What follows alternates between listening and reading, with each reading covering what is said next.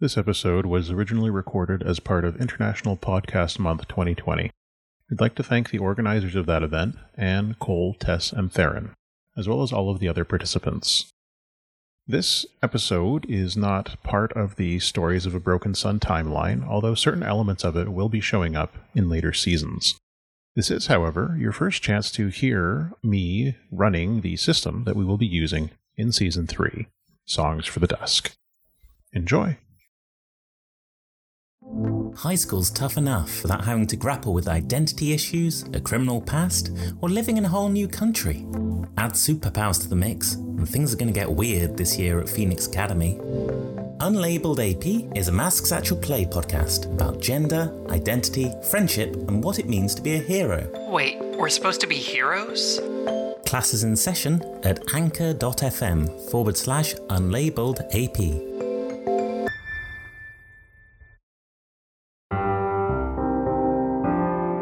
Welcome to Duskwall. Join the Magpies, a crew of scoundrels and vigilantes, as they try to survive and thrive in a haunted industrial fantasy city. This Blades in the Dark actual play podcast posts new episodes every other Tuesday. Join us at magpiespodcast.net.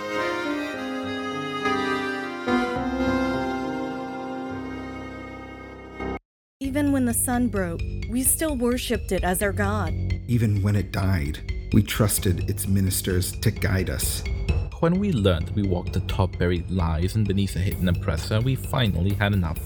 Now it is the time to storm the sun and take back what was stolen. Stories of a Broken Sun is an actual play anthology where diverse voices play to find out what happens in every corner of an original world.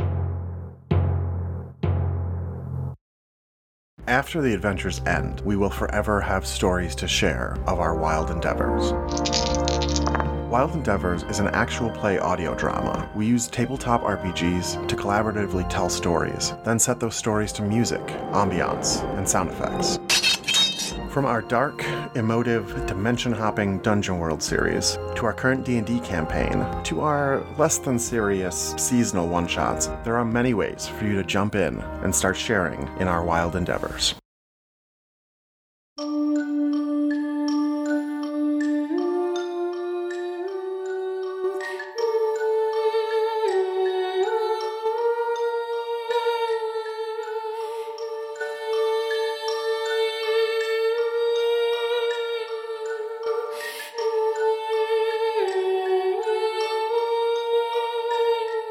Welcome, everyone, to a special episode of the International Podcast Month. Today, we are playing Songs for the Dusk. Songs for the Dusk is a Forged in the Dark role-playing game by Kavita Poduri and Quinn Blaler.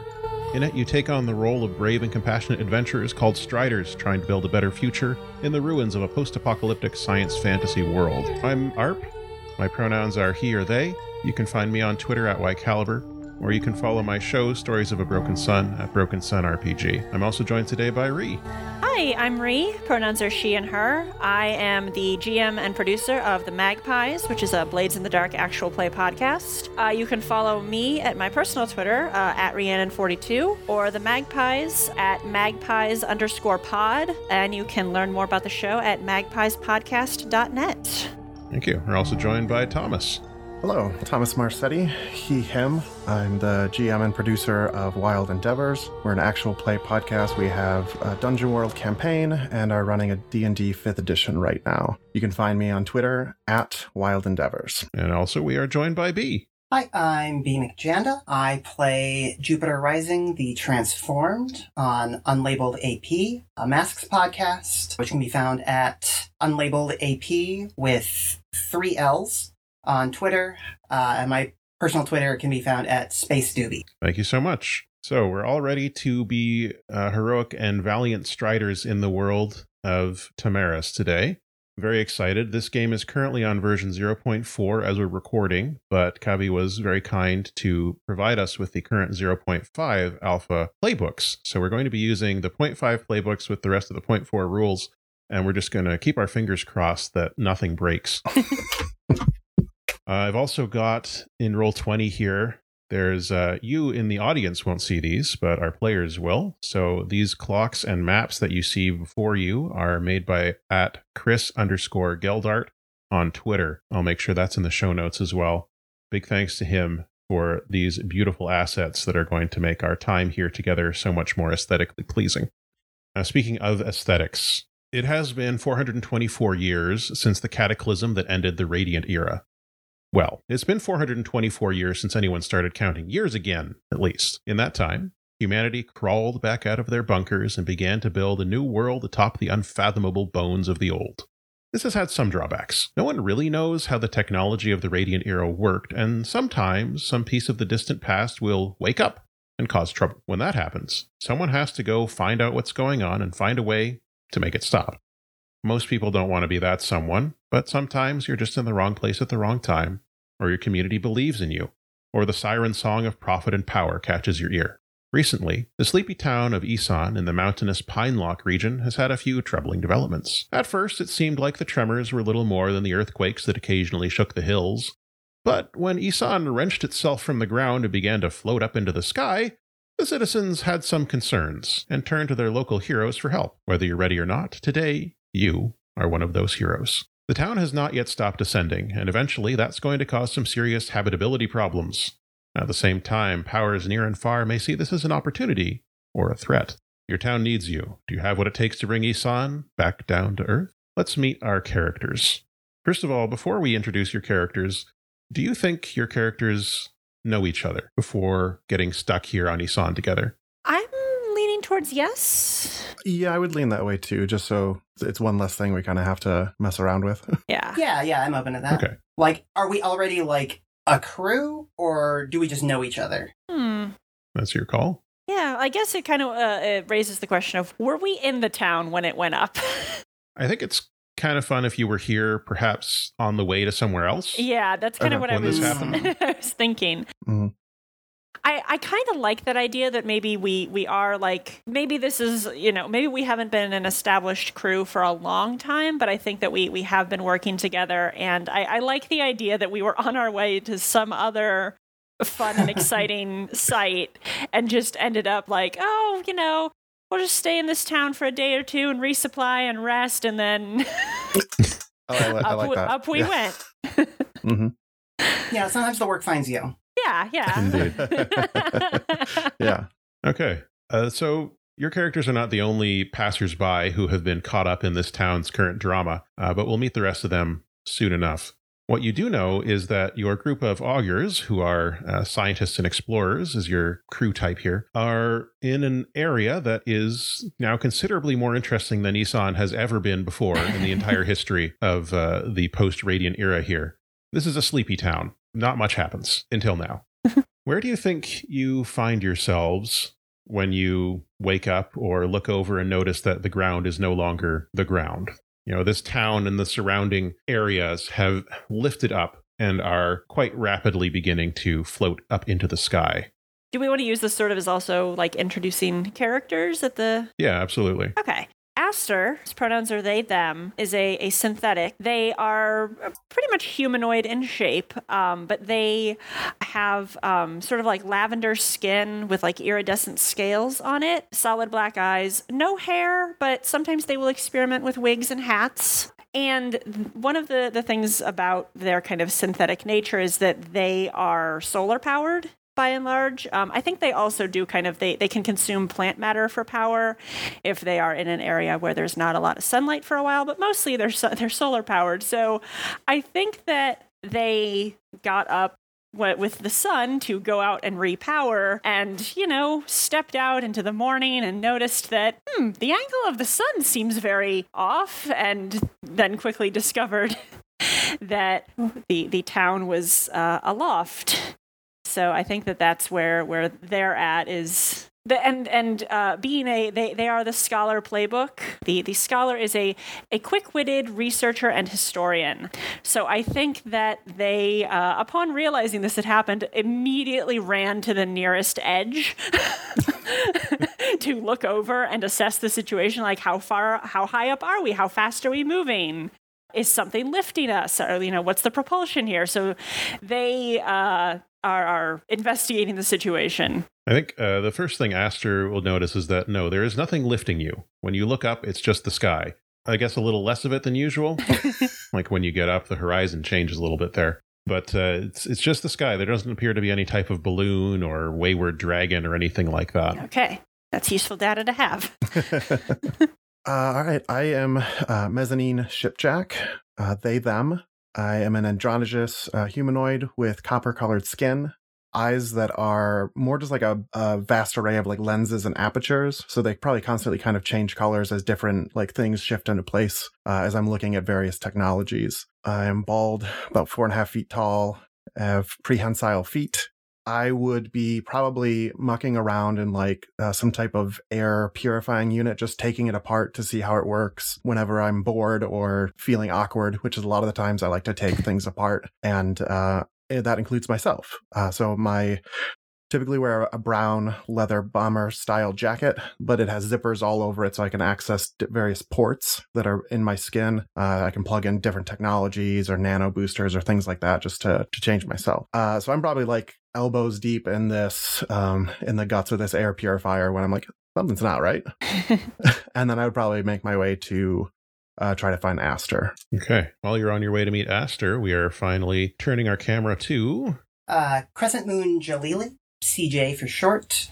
They use any all pronouns. They are standard, substrate, thin facial features, thin facial hair, groomed but untidy, like they do, like take care of their appearance, but, they're also, they go out there, the kestrel, so they, get a little rough and tumble. They grew up on a gator farm. Tawny skin, they have a prosthetic arm, they grew up on a gator farm. They have long hair pulled back in a high ponytail, and they have a very Yoshitaka Amano kind of fashion sense, just they're usually wearing a skirt, lots of scarves, drapey fabrics, beads, bright colors, that sort of thing. She is a morning person, maybe not quite as prompt as Aster, but they're going through their morning routine. They're making tea. They've probably made a cup for Aster just to share communally, because you mentioned they can ingest some plant matter. Yeah. Does Mezzanine eat? Yeah. Or drink? Then yeah. Then she's made tea for everybody and just kind of like, oh, where is everyone? And just kind of like heading outside with 3 mugs of tea. And I think, who do I find first, Aster or Mezzanine? Aster's standing at the edge, and Mezzanine is on their way over there. So you might intercept Mezzanine. Okay, we probably all get there at the same time, and I just say, hey, what's up? We're flying. I was going to say we are, yeah? I have no idea why. Sorry, I just woke up. What? Look. And I'll take your arm and lead you over to the edge and point. Look. Oh. I just kind of nod, taking it in, just trying to be as cool as possible. I think I'm going to crawl on my belly to the edge and get as much of my body over it as I can, and just kind of try to look down. It's probably more than I should, for sure. Aster is kind of leaning forward, ready to grab you by the ankles if you fall. I'm just nodding, drinking my tea as quickly as possible. I need to wake up. Just kind of okay, so this is how this day is going to be. All right. About how far up are we at this point? Yeah. It was the exact information I was going to chime in with. So you're about 100 meters up right now, which is 330 feet or so. And you are rising. You're not rising at a super rapid pace, but it is a noticeable ascent. So it's continuing to go up. You look around the town and people are also waking and coming over, looking at the edge. Most people look fairly upset by this development. Fair. You might expect screaming or shouting or panicking, but there isn't honestly that much of it. The people are looking over the edge and they're just really? Oh. Just more disappointment than anything. And I planned on being down there today. Yeah. Look, my sheep. Oh no. Come on. I love Someone's them. got a shepherd's crook. They're standing there just There goes my day. You see one person has already industriously, like they've looped a bit of a rope around a tree. They're trying to get it over the edge there. There's not enough rope. So, calling people over. Some folks are starting to come over with their own rope. And they're like, maybe if we tie this, guys, we normally keep our rope outside the town, I guess. But it's all with the sheep. And some groups of people start to form and talk this out. And you notice around this point that there is a very large man who has come up and is sort of hovering next to your group. He's trying to look like he's just happens to be there also. But this guy is about, 6'5", muscular. He's wearing like a velour suit with spills of lace coming out like a cravat area, and around the sleeves, of course, tails. It's like a mauve color that he's got. He's, again, incredibly tall, very powerful looking gentleman. He's got floppy ears, like a dog's ears, and big sharp teeth, which he's showing off in a smile as he looks over, waiting for you to notice him so that he can act like he's just noticed you. Howdy. Oh, hello. I didn't see you there. I feel like the three of us exchange a look of like... Are you enjoying the view? Well, it's definitely not the view I expected when I got up this morning. Do you know anything about what caused this? This isn't a normal thing for this town, right? I feel like I'd have heard it. Not that I've ever heard of. Yeah. Yes, indeed. You would assume this would be the type of thing that would show up in the local travel guides. Yeah. No, I believe this to be the work of... And he turns to look off into the distance, further into the town. He brings a hand up to his chin. The supernatural. See, I was kind of starting to suspect that myself. Aster kind of like leans forward to where he's looking. He's like, is there a camera? Do you have a drum? Are we being recorded? There is a camera over there, actually. There's a camera that's also about 5.5 feet, 6 feet off the ground on a tripod. And the camera is there looking directly at him as he looks into the camera after having made his pronouncement there. Well, sir, do you know where we can find this supernatural? I would like to talk to them, yeah? Why are you recording all of this? Oh, this, he says. Ah, yes, that is Echo Lambda 4, our camera person. And the camera bobs up and down in greeting to you. Hello. That is an introduction to your camera person. It is not an explanation for why you are recording. Forgive me. I am Dr. Moonlock Powerbomb, the head investigator of the Spook Snoops. You may have heard of us. Have I heard of them? Do you watch garbage TV? Yeah, I feel like now we all have to make a very profound character choice. Do we watch garbage TV? I don't think I do, but I have like family that does. Okay. You may have heard of the Spook Snoops then. They're a pretty big name in the kind of TV that you watch if you don't want to think about anything. Okay. But if you are not of that type of audience, then you would have absolutely no idea. Just nothing. Yeah. I'm very confused then. Yeah, I don't think Aster does either. I think, but they nod politely. It's like, oh, great. He looks a little crestfallen, but he nods and says, "We were on our way through here, of course, to a much more important destination, but it appears that the supernatural has found us, when usually it is us trying to find the supernatural." Sorry, let me take that again. And he glances over at the camera and says, Can you cut that? I feel like and a bulldog ambles up, and the bulldog is wearing a baseball cap and a t-shirt. And he says, "No, I think we're good." You done bothering these people? Can we pack up? So the dog is talking, obviously. The dog is also riding a very large beetle. And the dog turns to the camera and says, "Okay, I know that you're new here, but you do not have to follow him around everywhere he goes. You just stick to the scripts. Come with me. I will point you in the direction. All right, so let's..."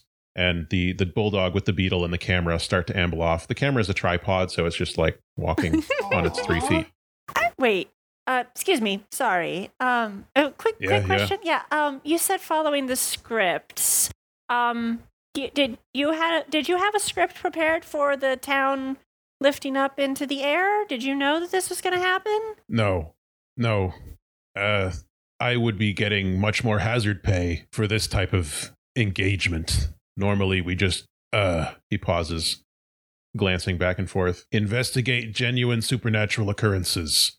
I'm the producer. I'm not really camera ready, but Doctor, we have been hired to investigate this for real, so if you could, let's go. And he gestures over towards one of the groups of people meeting in the central square, and the doctor turns to you and gives an elaborate bow.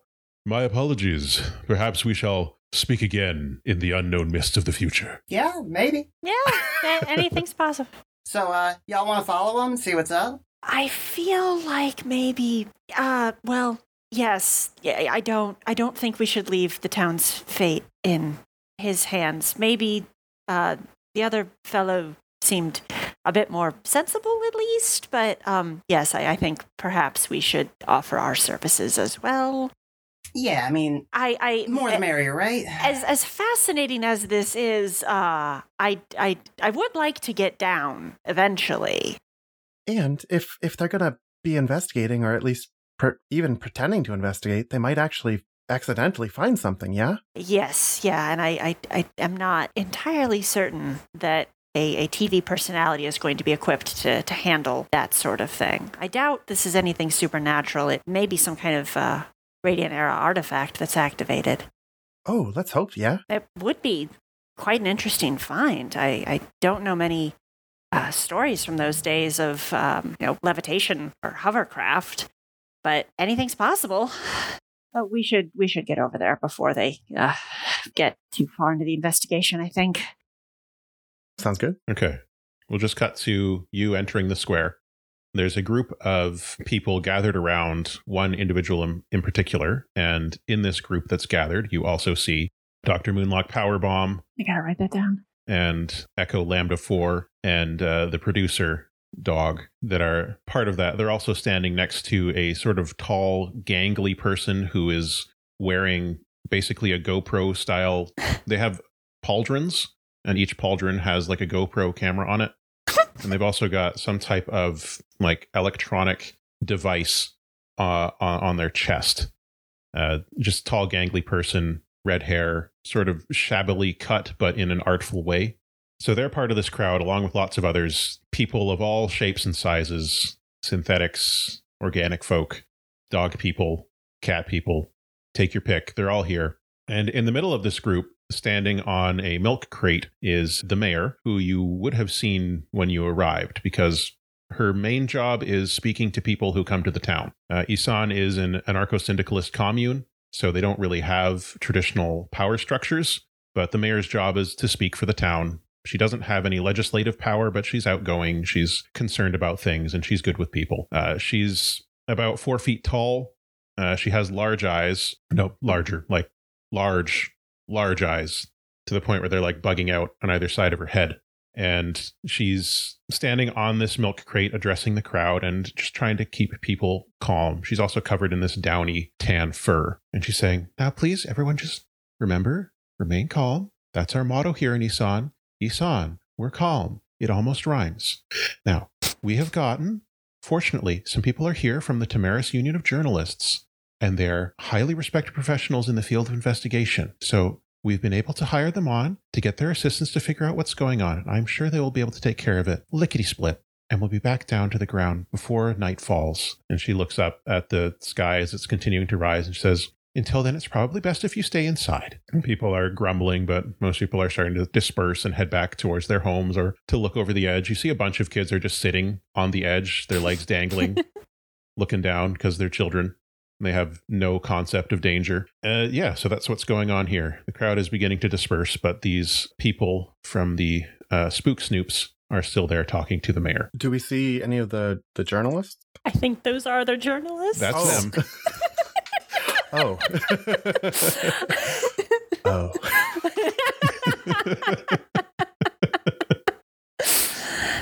Okay. I think I'll walk and be like, hello, Mayor. I'm so sorry. I didn't catch your name yesterday. Oh, she apologizes and she hops down from her milk crate now that there aren't so many people to address, and offers her hand and says, Daniel Wiley, pleasure to meet you. Pleasure to meet you. So my friends and I, we're also passing through town. I am a scholar from one of the Seraphinian universities. And I'm joined by my companions here, who are also both highly skilled experts in their fields, and we would be interested in also assisting with investigating this anomaly that's happened here, and hopefully helping the town get safely back to the ground.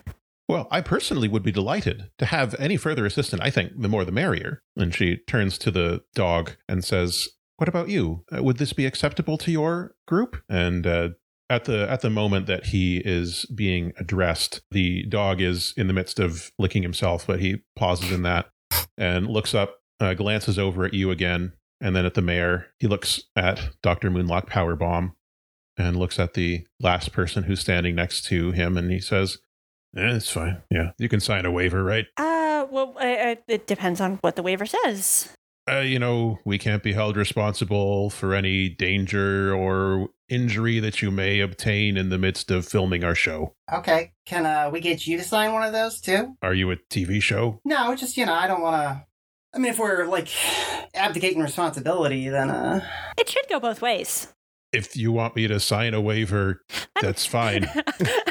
I will pull out, a tablet of some kind and start scrolling through, my university files. I'm sure that there's a waiver in there somewhere that fits. He gives himself a scratch, and he looks at the doctor and says, yeah, you gotta sign those things, too. You gotta make sure everybody's satisfied.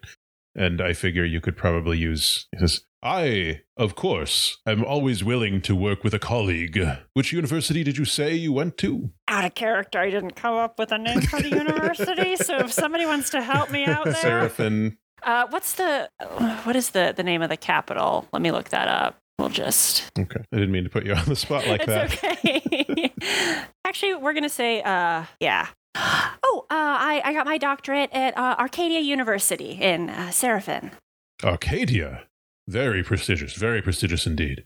Of course, I'm very happy to work with someone from Arcadia University, he says, and he puts his hand on the gangly person's shoulder and says, my associate Nebula here will, of course, sign your waiver, as will I. Yep, I'll just...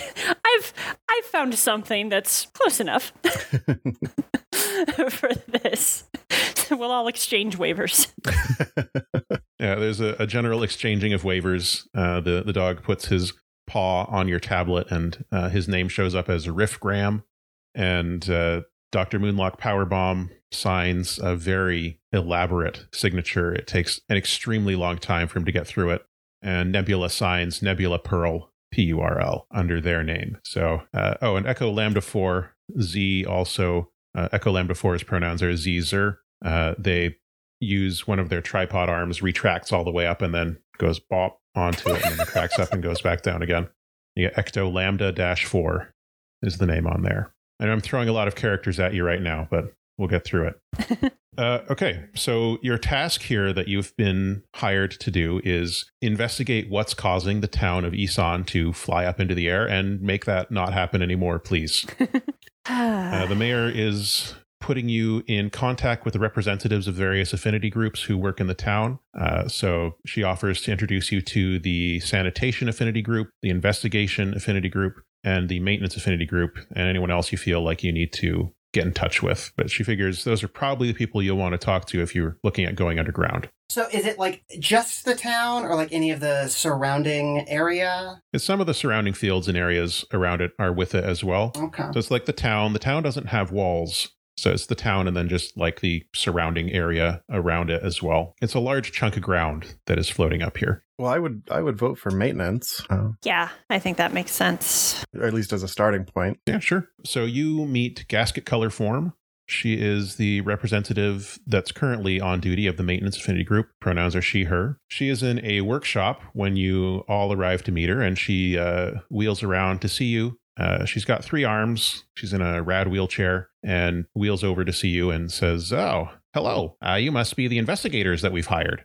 Yes, we're some of them.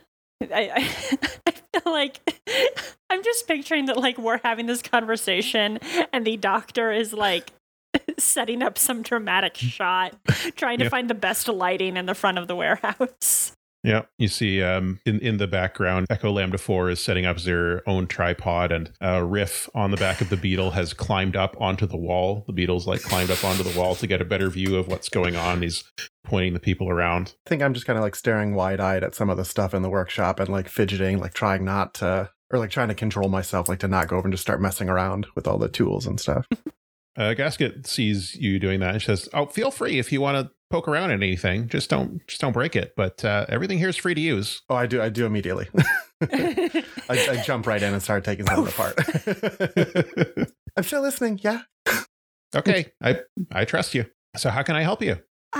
Well, town's floating. Yeah, it's great, isn't it? It's definitely unique. We're wondering. I guess one. Have you noticed anything odd over the last few days, weeks that might have indicated the town was going to do this? Oh. In retrospect, I guess. Yeah, I mean, hindsight being what it is, let me think. She scratches her head while she's fiddling with a device in her other two hands. I think, honestly, nothing that I have done has been, I don't think this is my fault. I want to make that very clear. Oh, of course. But I did do some upgrades recently to our power exchanger system. We have our own power grid here in Isan. It's a bit of a unique situation. It works through the sewers, and there's an entity that lives down there, converts our waste into energy, and then we use the plant to, I'm sure you've run into this kind of thing before. An entity? Yeah. It's a mycelial network. It consumes waste, and that helps it grow, and in return it generates heat, and the heat we convert into energy. That's pretty standard stuff. Is that pretty standard? It's not standard stuff. Yeah. That is remarkable and very efficient. Is this entity something that was here prior to the town, or was it brought here or fostered? How did this arrangement come about? That is an excellent question that I am not equipped to answer. I'm very sorry about that.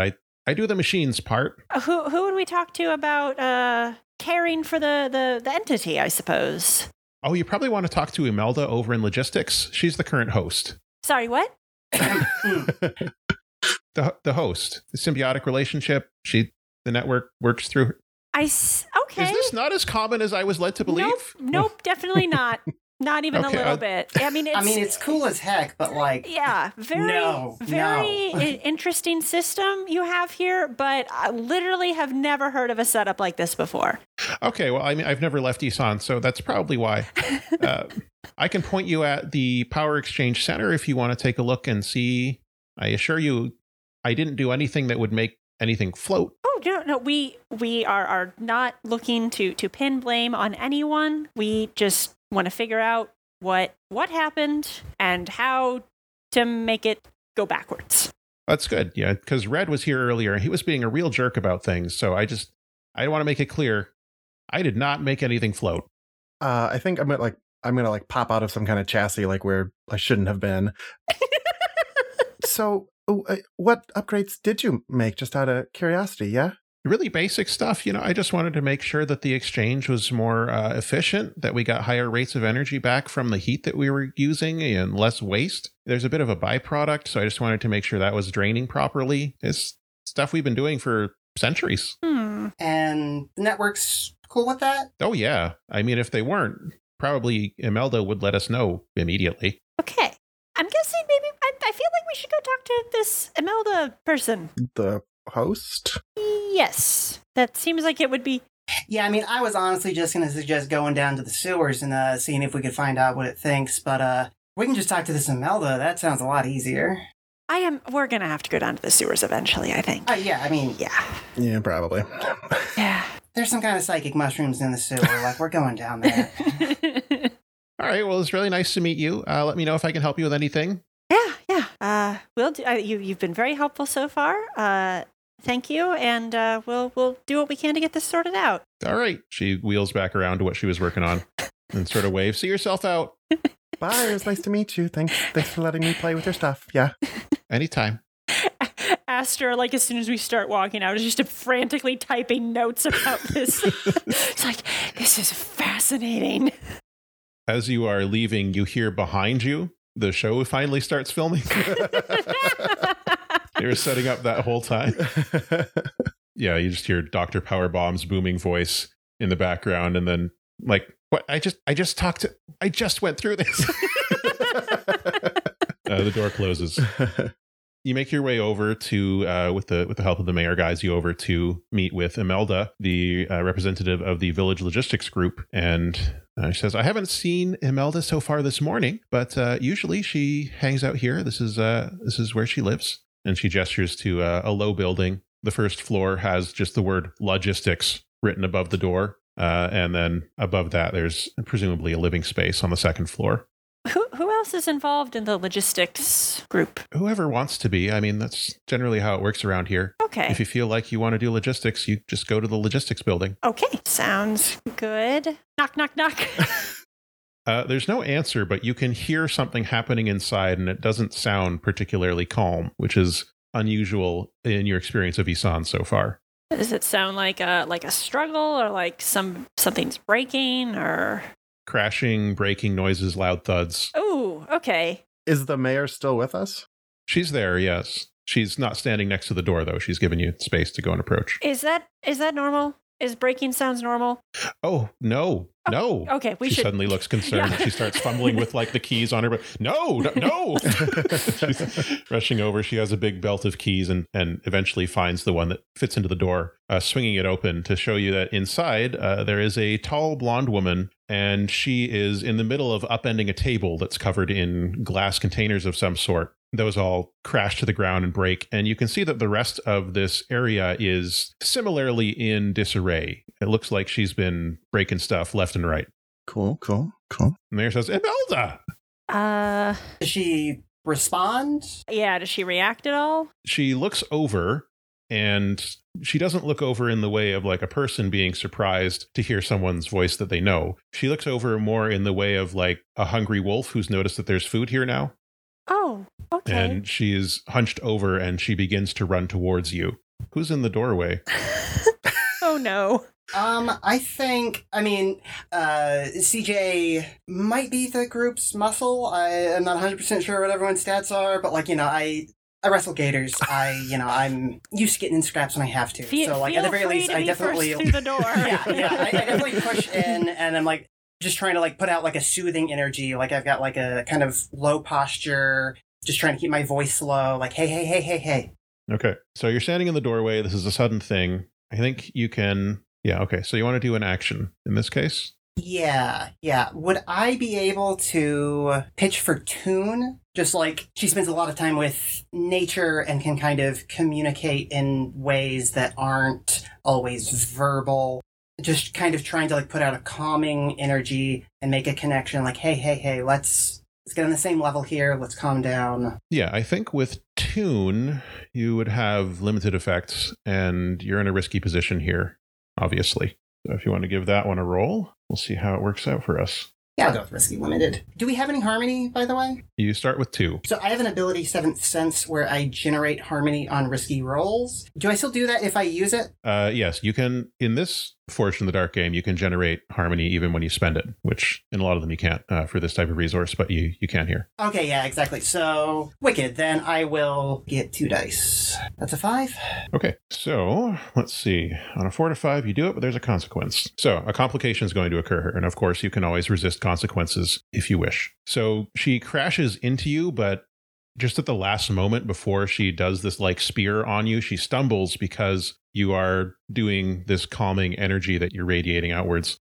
And it seems to briefly buffet back whatever's causing this rabid behavior. So she trips and stumbles and ends up sort of more falling into your arms than spearing you. The consequence is, as you're holding on to her, you notice that her hair is not just hair. There's also these filaments running through it. So it's a combination of blonde hair and also these white filaments, and some of those filaments start to creep up towards your face and begin to latch on to your skin. And as that happens, you start to feel this uncontrollable rage entering into you as well. So that would put you into a desperate position. How obvious is it that she is not in a good way? CJ or Imelda? CJ. I think seeing a bunch of like mushroom stems clamp onto somebody's face would probably raise alarms. Yeah. I'm trying to think. My gosh, I'm just debating if it's more interesting to let this happen. It's more interesting to let this happen. Okay. Just blast me with spores. So you find yourself on the ground beneath Imelda because the force of her, like she's a big lady, and the mycelial filaments, the fungus stuff, is growing onto you at a rapid pace, and it's sort of like mummifying you almost. Oh. You find yourself unable to move at this point as the feeling of just deep abiding rage begins to overtake your emotions. I feel like we gotta get Imelda away from our friend here. Yeah. So I think I'm gonna. Do we want to group action something?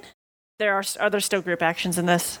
Yeah, Yes, there are. there are, yeah. I just realized I've been playing Blades in the Dark for 3 years, and that's gonna bleed over. Yeah. Yeah. Do we want to try that? I was. Yeah. What were you thinking?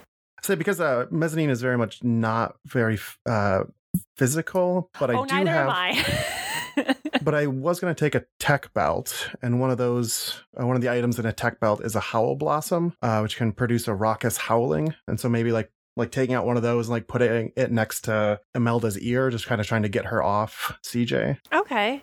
What skill were you going to use for that? That's a great question. Probably finesse, just trying to like get over near her without also getting entangled. Okay. I can aid with that to give you an extra die. I think that I can kind of like I'll be trying to like pull her away at the same time that you're hitting her with this thing. Okay. So is that still take a point of stress and yeah. Cool. Yeah. Standard aid rules. Excellent. So you're in a desperate position. I think using the sound approach here will give you standard effect. Okay. You get a bonus die from... Everybody generates harmony on desperate, right? Yeah. Yeah. Cool. So, 3. I'll mark that in my notes. All right, a 2 and a 6. Nice. Yeah, okay. I saw that too. I was like, oh, this could be good. So you generate some harmony on that. Let me just... Yeah, could we... I apologize. Just a quick explanation of harmony. Mm-hmm. Let me pull it up and I will read it to you. Harmony is for gaining bonus dice. Let's see here. Okay, so you can add bonus dice. One of the ways to do that is to spend harmony, which is a limited resource shared by your crew. And you find that in Chapter 3 on harmony. Harmony is a resource that represents your crew's understanding of both each other and their place in the world. To experience harmony is to see with perfect clarity where you are relative to your allies and your goals. This is meant in both literal and metaphorical sense. Spending harmony to clamber up a mountain might mean understanding exactly the route you need to get to the top quickly and haul your friends up after you, but spending it to convince somebody might mean seeing exactly what their insecurities are and knowing how to address them. To use harmony is to have, for a split second, perfect insight into how the world fits together and what your place in it is. So you can spend harmony during an action roll to add +1 die. You can only spend harmony once per roll unless you have the Witch's Charm Work ability, and there are 2 ways to generate harmony. At the end of each downtime, you reset through harmony to 2. In addition, anytime you roll a 6 or critical results on a desperate action or a teamwork maneuver, you generate harmony. This happens even if you've spent harmony on that roll. If you're lucky enough, sometimes you'll spend harmony and immediately regenerate it. Harmony is a useful resource and tend to be used frequently, so don't be shy about spending it. So, Cool. Yes. Okay, so it's only when you roll a 6 on the so roll. you're at 1 okay, so harmony I at the did not moment. actually generate harmony. Okay, but then so we're at 2. Yeah. Okay. Cool. Okay, so you rolled a 6 on that, so this just works. The howler blasts the noise, and the filaments immediately just go immediately suck away from CJ and resume their spot weaved in and through Imelda's hair. And you see that Imelda is now on her back. She's convulsing from that effect of that. In the distance, the camera crew the camera is literally running over towards you with their 3-legged digital. Oh no. Yeah, the Doctor, Riff, and Nebula are running behind the camera as well, trying to catch up to you because they see something exciting is happening. Oh, geez. Can I try... I'm not sure what would be the correct skill for like medical care. Trying to make sure that she doesn't like hurt herself or end up in a worse shape. Maybe like a decipher to decipher. That's kind of what I was thinking, to figure out like what's wrong. Yeah. Why this is happening. Okay. I would help with that. Okay. So that'll be an extra die. Yeah. So you are still in a desperate position at this point because she's convulsing, appears to be in a bad way. Yeah. With your decipher, you'll have a standard effect on this. Okay, let me see if I've got any items that might help me. What is this? Nope. That will not help. Oh, I do have a med kit. But I have to figure out I'm figuring out what's wrong. The med kit is not going to help with that, I don't think. So, okay, so I'm just going to roll 3d6. Oh, no. Oh, dear. I see. That would be a 2. The other 2 dice are 1s. Good. Oh, dear. Always so happy to find ourselves in this situation. So, desperate consequences. You overreach your capabilities and you're in serious trouble. 1 to 3. It's the worst outcome. Okay. Yeah. Okay. Yeah, I know what happens here. So, what is it that you are physically doing in this moment? Honestly, I think kind of trying to start like basic, like almost kind of basic first aid of like trying to get anything that she might hurt herself on kind of cleared away from her, trying to like check like her pulse. Kind of trying to like get a handle on this situation, but I'm not that kind of doctor. Yeah. I have a doctorate in history. So you're trying to start this basic first aid stuff and you're working on it, but then suddenly as you are like pressing down or something like that, Imelda sinks into the ground, and it's not like the ground opens up and then she's pulled under and it closes again. She just sinks into the ground and the ground appears unchanged, except for a couple of mushrooms like toadstools that have grown up where she was. She has been pulled underneath the ground and there's no sign that she was there. What? Mayor, is that something she normally can do? Can I resist that? Yeah? Yeah, I think I just... Imelda, is she here? Yes. Yeah, I think I just, like, dive for her and try to, like, grab her by the waist or shoulders, like, before she's all the way through the ground. Okay. Sounds like kinesis, I think. Resistance roll for that. All right, that's a 5, so I take 1 stress. Yes, indeed. Okay.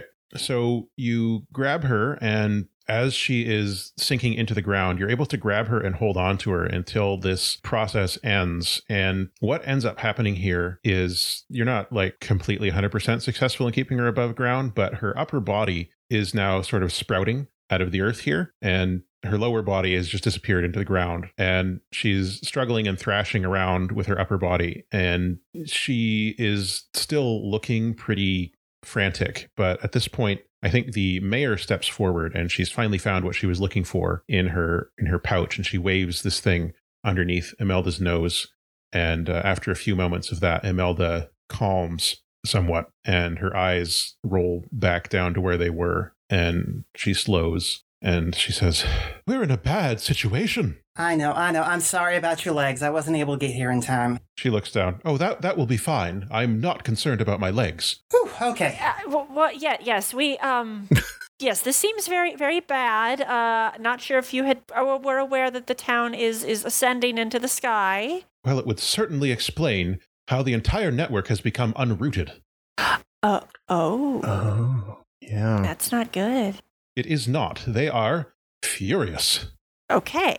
Well. And obviously in deep amounts of pain. But a mushroom feels pain differently from you or I. But the signals that it is sending are nothing I have ever experienced. They completely overwhelmed me. Okay, good to know. Did you have any indication that anything weird was going to happen? Like, did the mushrooms seem disturbed prior to the town going up? Well, they had been producing more heat than usual, but that's the most I can say. Interesting. They did not seem to be distressed. In fact, they seemed rather pleased. Interesting. Was that from after the upgrade?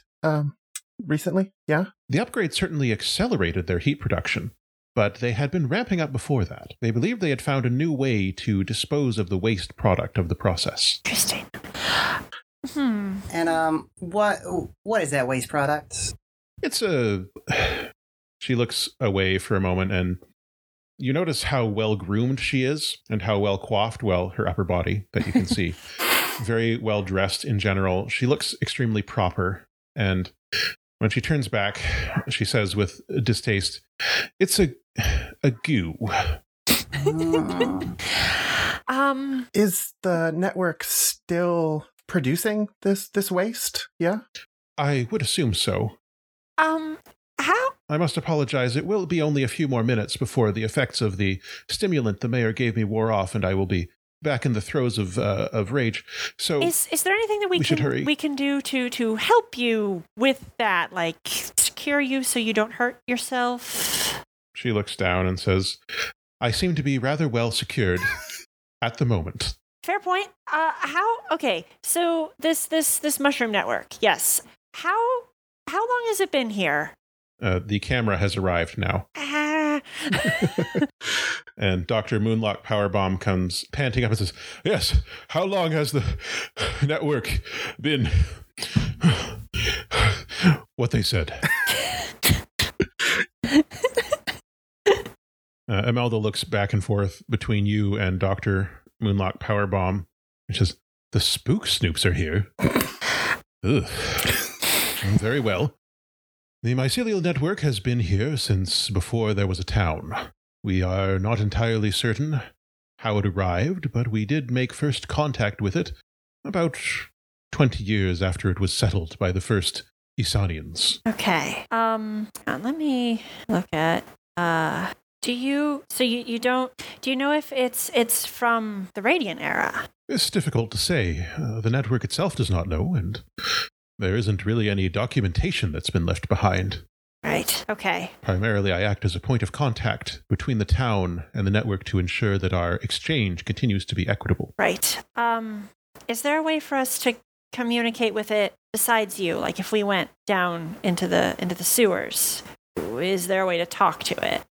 Normally, you could go down to the sewers and, were you a resident of Isan, commune with the network. It is difficult to understand and interpret the signals that they send. That's why you have to train to become a host, but you might be able to. At this point in the current time, I would assume that if you went down into the sewers, you would be consumed. Okay. Oh, that's excellent information to have. Good yes, to know. Very Good valuable. Good. Yeah. Mm-hmm. Yep. Thank you for telling us that. Yes, I would. Well, see, there's the rub, isn't it? There's clearly something going on down there, but if you go down there, mushrooms will eat you. What about that, what was that the mayor gave you? Well, that works to give me control back over my own body if the network oversteps. I do not know that it would work on the network itself. I think if you want to try and find out more information about this, you might need to do some kind of rolls on it. Okay. I guess seek information kind of stuff. And this might be a personal question, so I'm real sorry if this is a little uncomfortable. But about that waste, where does it come from? The waste is the byproduct of the network consuming the town's waste. It breaks down as much as it can, and in the process generates the goo. Right, but like, where is the goo? Is it just all down there in the sewer? Well, the network generally controls how the byproduct is distributed throughout the underground. It seeps lower down, and they have reservoirs, and it over the time breaks down into its organic components again. That's the theory. And is it like do anything? Because you mentioned there was more of it, so like I'm grasping at straws before you kind of go bye again. It's toxic. I wonder if there's something below the sewers that maybe it seeped into and broke something or activated something. We're gonna have to go down there. Your guess is as good as mine, unfortunately. All right. Well, Well, I have a guess. Oh boy. I propose, and in my many years in this profession, I have rarely been wrong. Mm-hmm. I propose that this goo is in fact a type of ectoplasm that contains a supernatural element, and it has broken through into some ancient tomb and awakened a furious lich. He looks over at the camera zooms in on his face. Riff is sitting on his beetle next to the camera, and he's just shaking his head. I like to imagine that it zooms past the three of us, just looking very nonplussed, just like, what? Yeah. Okay. Well, that's certainly one theory. We're gonna go investigate some other theories. We're going to try to get this sorted out as fast as we can, Imelda. This seems like very unpleasant for you, and we're going to try and get things settled. So just hang in there. Oh, thank you, dear. Oh yeah, I can confirm. It sucks extremely. Could I do decipher? I like to imagine maybe like Mezzanine is kind of like poking very timidly at some of the tendrils, maybe like switching through different lenses, trying to look at like different visual spectrums for any kind of hint as to like how the network interfaces and if there's any way that we might be able to disrupt that without like actually damaging it. Is that? Yeah, you can take a look. Okay. While you're looking, the mayor has come back over with like a foam wedge, which she's using to prop up Imelda's body so that she can maybe take a nap or something. An angry They're nap. talking quietly to each other. Dania's holding Imelda's hand and, patting at it like, there, we'll take care of you. Get you out of this floor eventually. All right, so I got a 5. Okay. Yeah, I mean, we're in a controlled position at this point. I should switch that back. Okay. So a 5, and this is basically just a seek information kind of thing. So you get good information. You're able to, with your various lenses, see that the network is sort of growing through Imelda's scalp. So it like looks like it's coming out. And from there, you can also assume that it is connected to her brain in some way. So there's probably some type of symbiotic element going on here. You probably have to willingly take in part of the network in order to form this specific psychic connection with it. So it's something that has grown into her and entwined itself with her brain and nervous system. Okay. So probably not an easy way to disrupt that without hurting her. Yeah, it's if you attempt to disrupt it, it's either going to kill her or damage the network or hurt her very badly in some way because it's the brain. Okay. I feel like we should...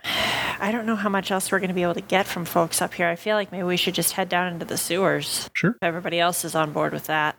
I think so. I think Mezzanine's working theory is that we're working with some kind of mushroom poo rocket right now. So...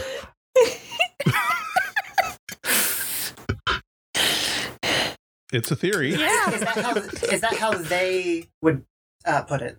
Not Imelda. I think so, yeah. I'm just imagining us as we're walking out here, like, pretty sure it's some kind of mushroom poo rocket, and Imelda's just like, God, why? Just utterly scandalized. I mean, that's... I can't discount that theory. It's just as plausible as my theory about some kind of radiant my theory about some kind of radiant era technology being damaged by the goo. Or it might not have anything to do with the goo at all. Maybe something got overheated. Maybe mushrooms... Or like maybe it's ghosts. Says. Oh, you look over, you see that Nebula Pearl is walking beside you. Like, probably ghosts though, right? Probably not. You don't think so? No. But the readings. And they point at the electronic thing on their chest. That's got like a dial that's swinging back and forth and like some spikes. There's definite, ecto stuff here. Can I take out? So one of my playbook items is a charm field exometer, which measures high concentrations of transcendent energy that it's useful for tracking down radiant technology. Can I have that? And I'd like to see what mine is saying. Am I getting outputs that look similar to what's his device is doing? I can roll something if you need me to. You have this device, right? That's what it does. So no, you don't have to roll to decipher your device. It's what it does. Yeah, it's spiking. It's really spiking. Okay, this means that there's some kind of radiant technology, not ghosts. Well, it could be radiant ghosts. They got a point. It could be radiant ghosts. I suppose. I mean, I guess it depends on your interpretation of what a ghost is. What are the remnants of the old world left behind, if not a sort of ghost left on this world? I was really hoping, because we were on our way to Mistral Bay, the Mistral Research Collective, and you're supposed to be like a ghost in the bay. So I was just really hoping to see a ghost for real this time. You keep up that hope. I pat them on the shoulder. Yeah. Maybe the real ghost is inside all along. Maybe the real ghosts are the friends you made along the way. Well, yeah, I mean, my best friend is a ghost, so there's that. All right, well, we'll be following along anyway, because of the waiver, and we were hired to do the job, so let's all just hope that it's a ghost then. Okay. I give you a thumbs up and drop back to walk with the doctor and the camera and Riff. I have so many questions. But I think we need to... Okay, you know what? We're going to get the town back, and then I will ask them why their best friend is a ghost. Let's go. The answer may surprise you. Okay, are you going to narrate this whole time? Because that's just creepy. Yes, no, I'll add it in post, I suppose. Okay, let's go. Astorbean's power walking away from the camera. All right, so your goal is to go in through the sewers? Yeah. Okay. Do we want to do any research or just I feel like flashbacks? I feel like we've gotten as much info as we can get. We got flashbacks. Yeah. We can always... Sounds good to me. I guess we can do an engagement roll here to see how getting down to the sewers goes. Should we mark our load? Yeah. All right. I'm going to take a heavy load just because there's no reason not to. We're going on a sewer expedition. Mm-hmm. Yeah. Not trying to trick anybody. Yeah. I'm going heavy into the sewer. I'm going to go normal just because I'm little. That's fair. All right. So how are we going into the sewer here? A good question. I'm thinking this is either a stealth or transport, depending on what your goal is. Because you got to get past that fungal network somehow. Yeah. Yeah, I'm leaning towards stealth because we don't really know a route past the fungus. Right. Yeah, it kind of sounds like all the pipes and stuff down there for the sewers, like that is where the network is. I don't think there's a way to go get around it, probably. Yeah. Stealth makes sense. Okay. So the infiltration point, I guess, just the sewers entrance, or do you want to find a different... If they have like a maintenance access way, I think that might be the best. Yeah, maybe going in through the power exchanger that... Gasket? Thank you. That Gasket mentioned. Because maybe then we can look around there and see if anything looks weird on that end of things before heading into the rest of the sewers. I like that. It also means we're not just jumping straight into mushrooms. Hopefully. Yeah. Okay. Play to find out. Yeah. So the engagement roll. Yeah, the engagement roll will dictate whether or not we jump down straight into mushrooms. We'll see how it goes. So you start with 1 die for sheer luck, and then we add 1 for each major advantage and -1 for each major disadvantage. So is this a particularly bold or daring plan? I think a little bit. Well, let's see. Is it particularly effective at accomplishing the goals or exploits a weakness in the target? Oh, Lord, no. Yeah. A friend or contact can help support the mission. Yeah, we've got backup. Yeah. Miscellaneous elements. Okay, so you have the support from the town. Gasket will get you there and show you the layout and stuff. Great. So we're up to, 3. Foundation abilities, we don't have any of that at the moment. Major disadvantages, an overly complex plan? No. If the plan is particularly ineffective, no. Rival or enemy is interfering with the mission. Okay, we'll take away 1 there. And any miscellaneous elements? No. Okay, so 2. Who'd like to roll the engagement? I'll do it. Okay. 2 dice. Okay, 4. Okay. So that starts up in a risky position. Okay. So you've gotten down through the heat exchanger, the heat power exchanger system. It's very well maintained. You can tell it is old and has been in use for a long time, but it's not dirty. It's not, nothing's frayed. Everything's been very polished. It's just a lot of old tech and then new stuff kludged onto it, but expertly done. You got down through there, no problem. Pried up the maintenance hatch. And this is when things get a little bit tricky because the area you dropped down into was supposed to be free of filaments, but is not.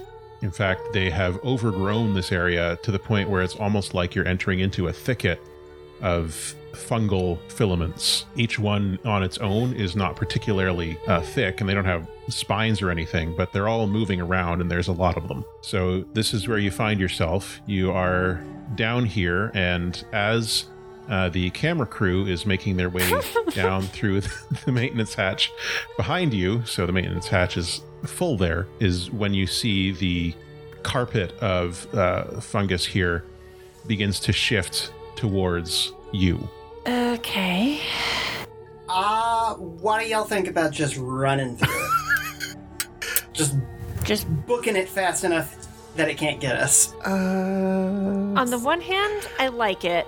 On the other hand, we don't know where we need to run to. Or would we be able to have gotten a map of the sewer from Gasket? I feel like that was part of the plan, just figuring out okay, we'll take this route through the heat exchange to connect to the sewers at some point. Yeah. But do we have a layout of the sewers themselves?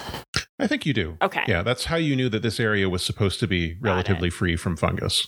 So, yeah, I guess we don't know where in the sewers we need to get. I mean, I guess if we're following up on the goo theory, we need to find where the goo is emitted. Yeah, you could head for one of these alleged reservoirs that Imelda mentioned.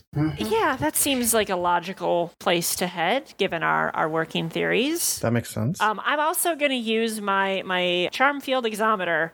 I'm going to use that to kind of try to zero in on any kind of radiant tech down here. Okay. Let's see. So what action are we going to do here? Do we want to do a group wayfarer? I'd be happy to lead. Yeah. That seems reasonable. Sure. Okay. 2 questions. Mm-hmm. If I take a Lotus Gambit, does that give the die to all of us? And 2, what's a Lotus Gambit look like? All right. Let me pull up the options here. I think if it functions the same way as it does in Blades, that you're the only one that gets the extra die. Yeah, it's for you. Okay. So you think of a reckless action, a foolish trade, or a fun complication, and you offer it to the players with a bonus die attached. If you can't think of one, turn to Heat. Rumors in it. Okay, yeah. But Lotus die, you can sprint through here, or you can get the extra die to sprint through here. The issue is that you will leave the TV crew behind.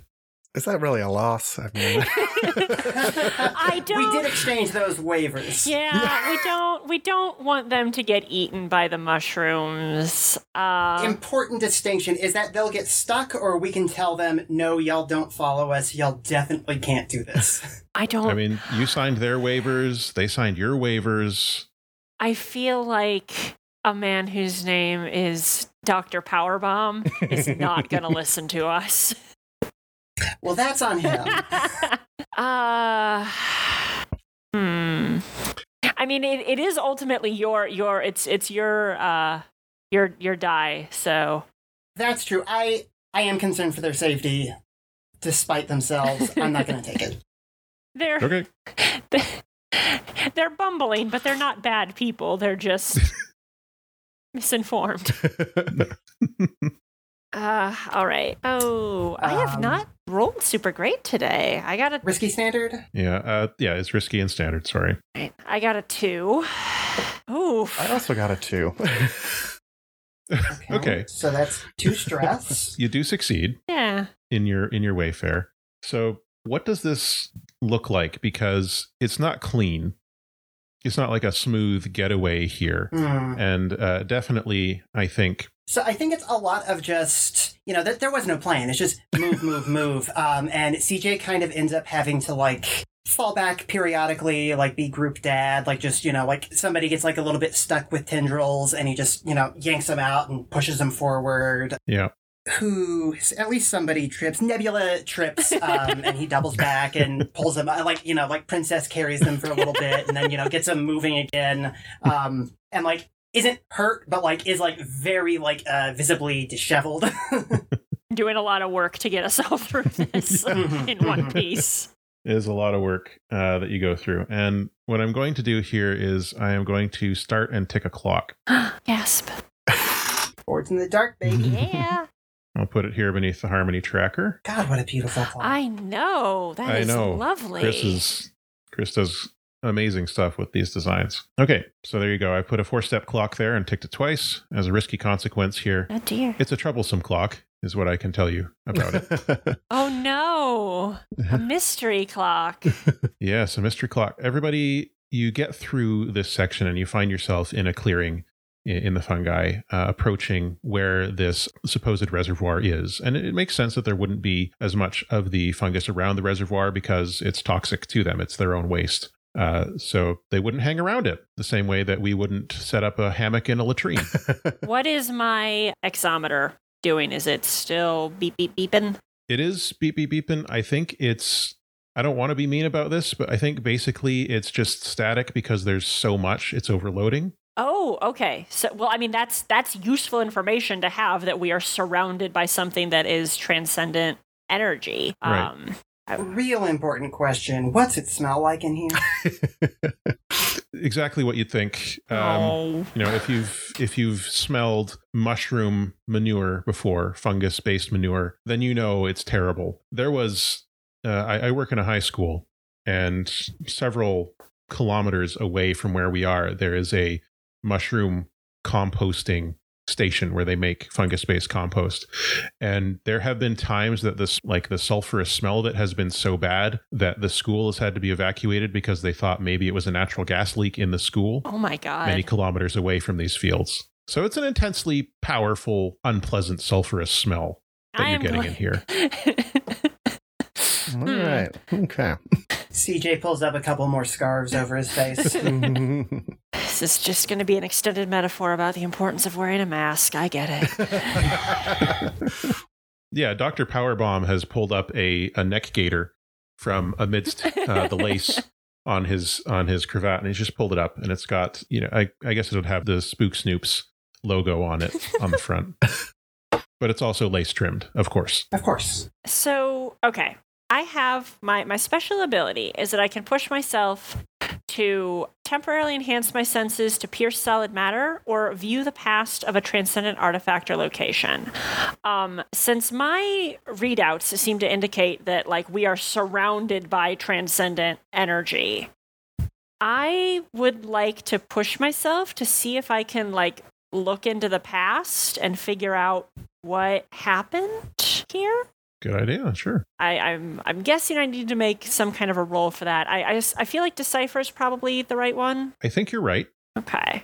I think this is still risky because you're still in a dangerous place here. Makes sense. And we go with the standard effect. So I know that for abilities like this in Blades where you push yourself, you get the bonus die and the special effect. Is that the case with this as well? All right. So you're pushing yourself to be able to do this thing. Yeah, I would say yes. Okay. I'm not sure if that's rules as written, but I'm going to say yes anyway. Okay, cool. Could I help with that?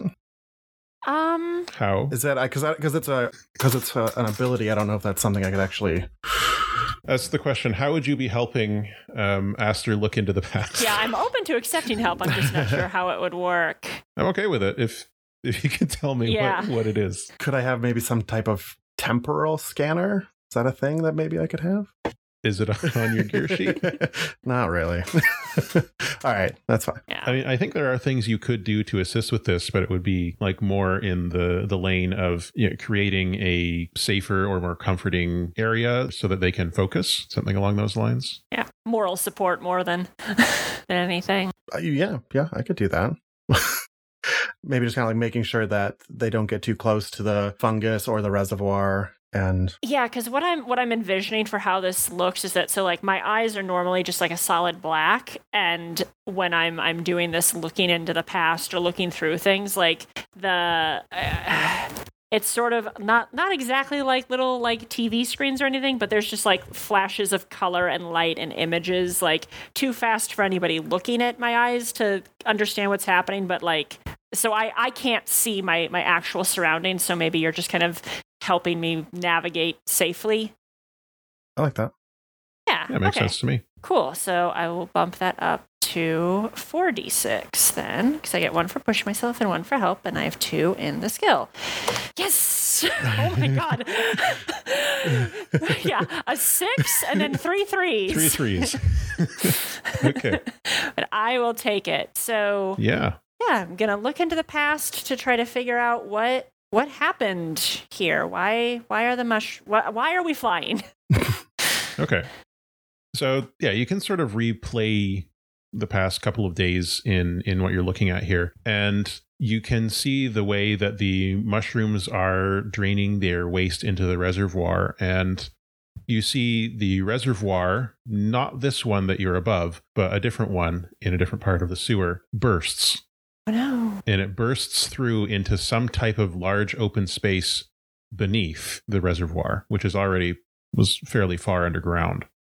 And like the mycelial network doesn't really have eyes, so you can't really see what it is, but you can sense that the draining of the waste goo into this large open space, it doesn't fill it up, but it's making a mess down there, and the toxic qualities of it and other perhaps unknown qualities of this waste product. Something happens in that big room that causes the town to begin levitating and rip out of the ground, which leads to the mycelial network being severed from a large portion of its fungal mat, which has led to its current state of panicked pain and rage. I don't know how far back you want to look, if you want to keep looking further back, but they want to keep looking further back to figure out where the hell this thing came from, but they don't have time. Maybe when the town is back on the ground, they can come down and have a nice, calm chat with the mushrooms. But right now, we have bigger things to deal with. So I think they blink several times and their eyes go back to that solid black, and they're like, we need to go this way. One of the reservoirs burst and just flooded into some kind of space. But it's this way, and I'll start heading off in the direction that I saw that this happened. Nebula has like one of their handheld devices and is like scanning you while you're doing this thing. Like, wow, zoinks, that's really impressive. Are you sure you're not a ghost? Pretty sure. I'm not. Oh boy. I don't think synthetics can listen. I studied history, not philosophy. The nature of the soul is a little outside my sphere of study, so I'm not going to weigh in on that one.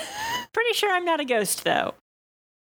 Dr. Powerbomb appears next to them and puts his hand on their shoulder and says, "Come, my young apprentice, we will discuss these matters more in depth as we approach the belly of the beast." And they're falling back and they're having this philosophical discussion about the nature of the soul and ghosts in the machine and so on, and the camera's watching that as it goes.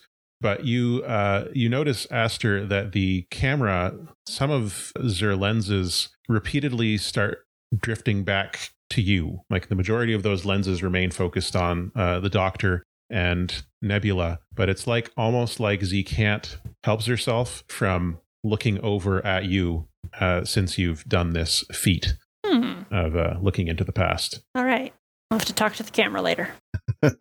Okay, so we want to get through this dangerous zone to get to where you want to be. Do we want to just do a roll for that and then skip over the lengthy get to this reservoir in the sewer area? Yeah, I think a roll to make that trek.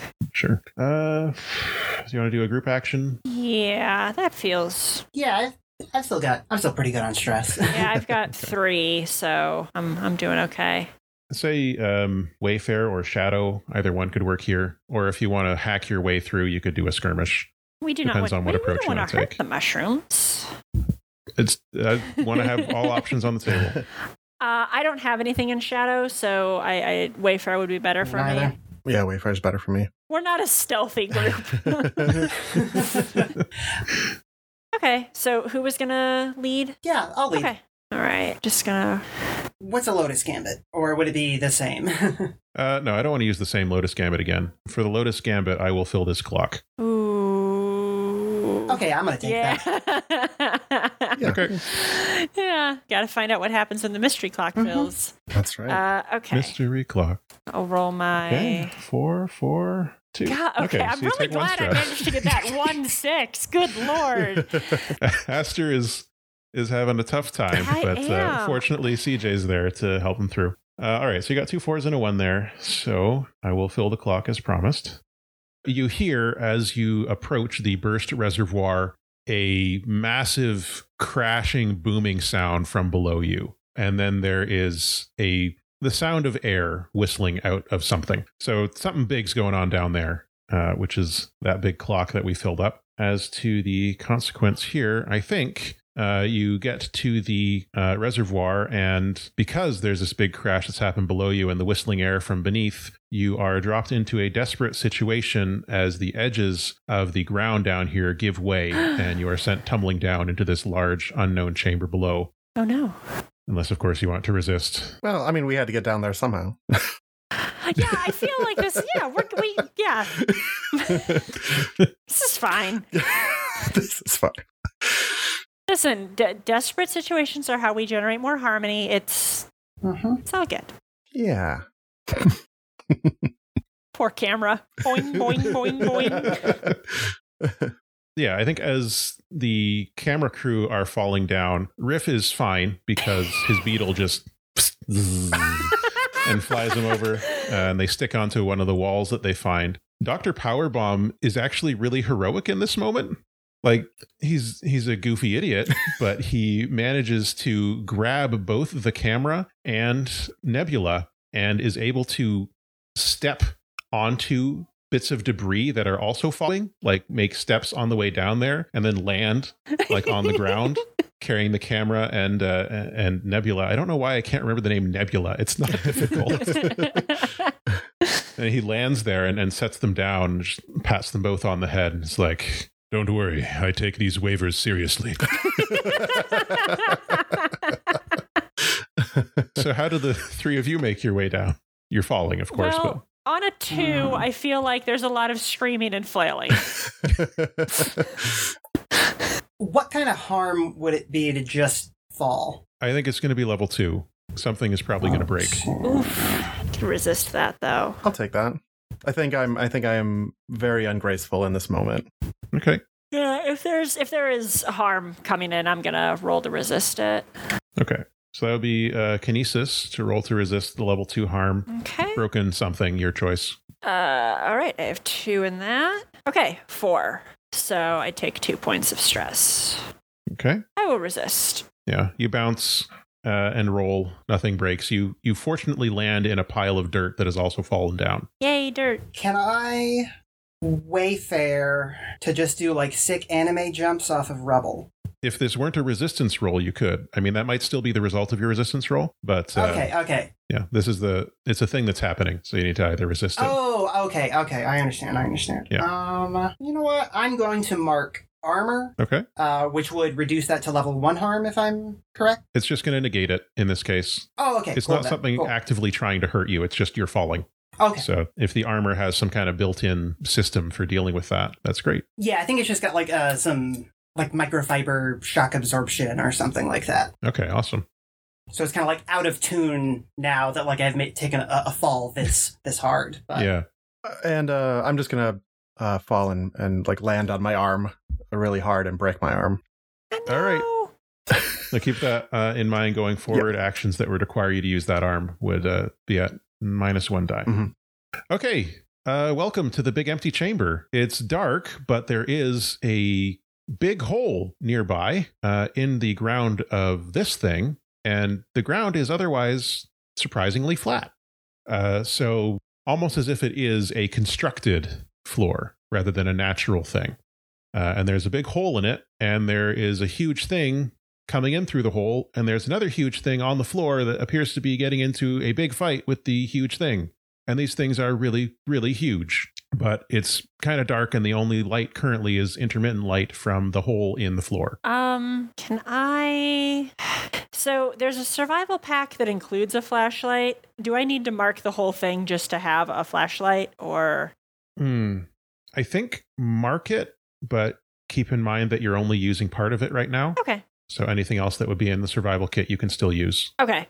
Then in that case, I'm going to turn on my flashlight and aim it at this whole situation.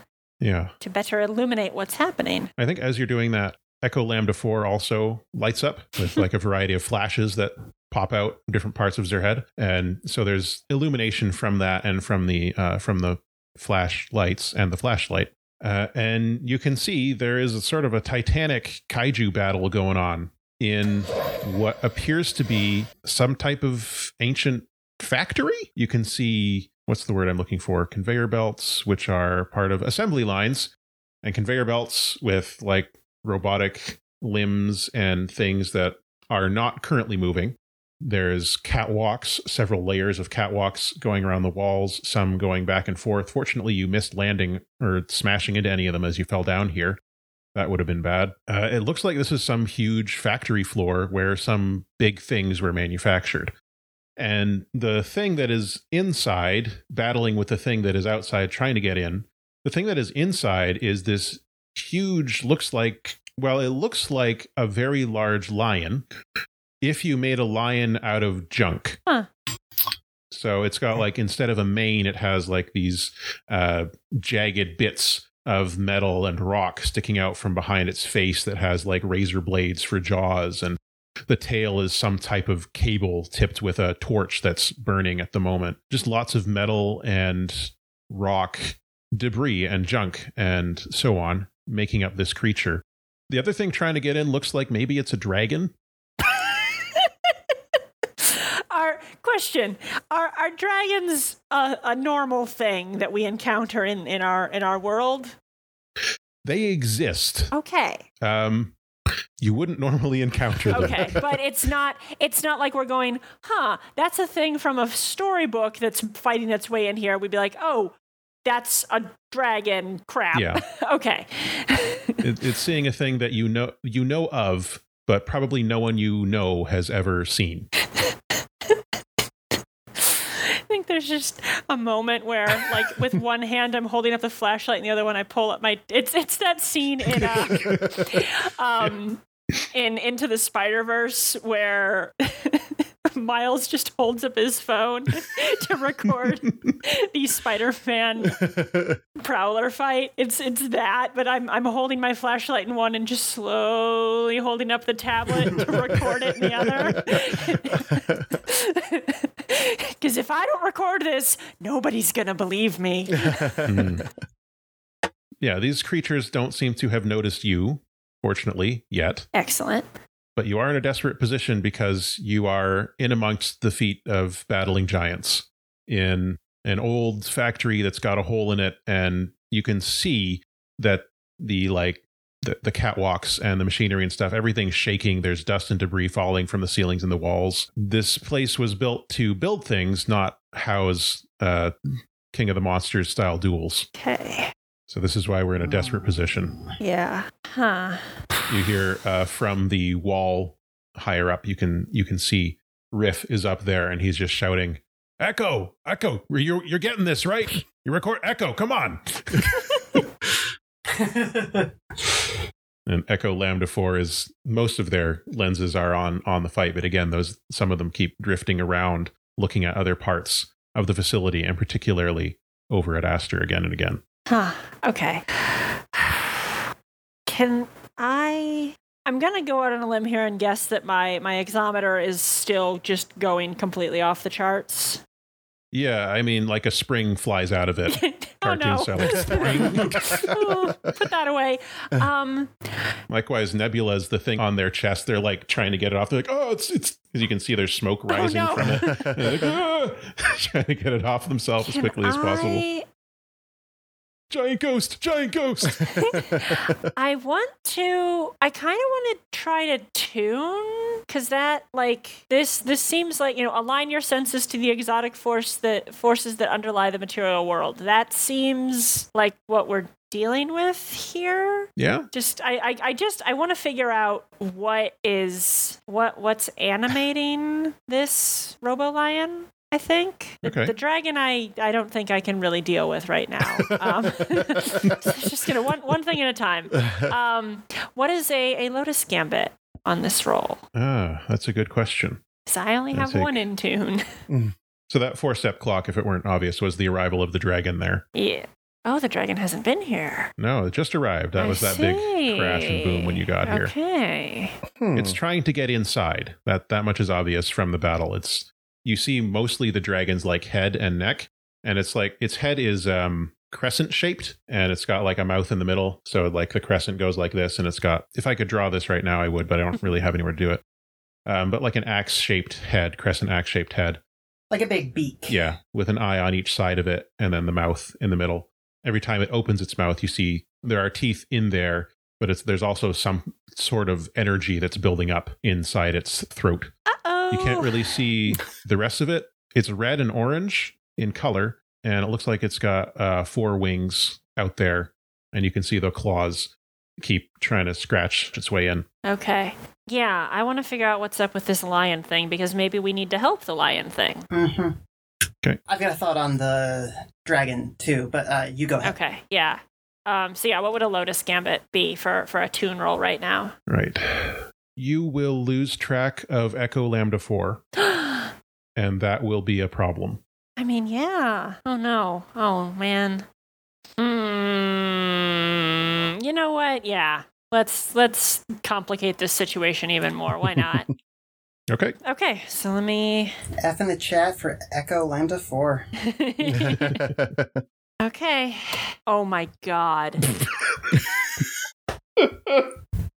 My players are going to listen to this and just feel extremely vindicated because of all the times that I've given them crap for their terrible rolls. That is a pair of 1s, dear listeners. Yep. So I beefed that about as hard as I could. Oh, all right, man. And we're in a desperate situation, yeah. So the worst outcome. I have a thought. It's not a fully formed thought, but I think that I just wander over towards this thing and get way too close to this lion. Yeah, okay. Get in the robot, Aster. Or Echo Lambda will have to. Oh, no. Yeah, you are much too close to the lion, and I think the lion's sweeping tail slams into you. Oh, no. And you are swept towards the dragon. Oh, no. Like you're swept out of the factory area towards where the dragon is. So let's see, how would I represent this mechanically? Is it that I'm taking harm, or is it that I'm about to fall out the hole?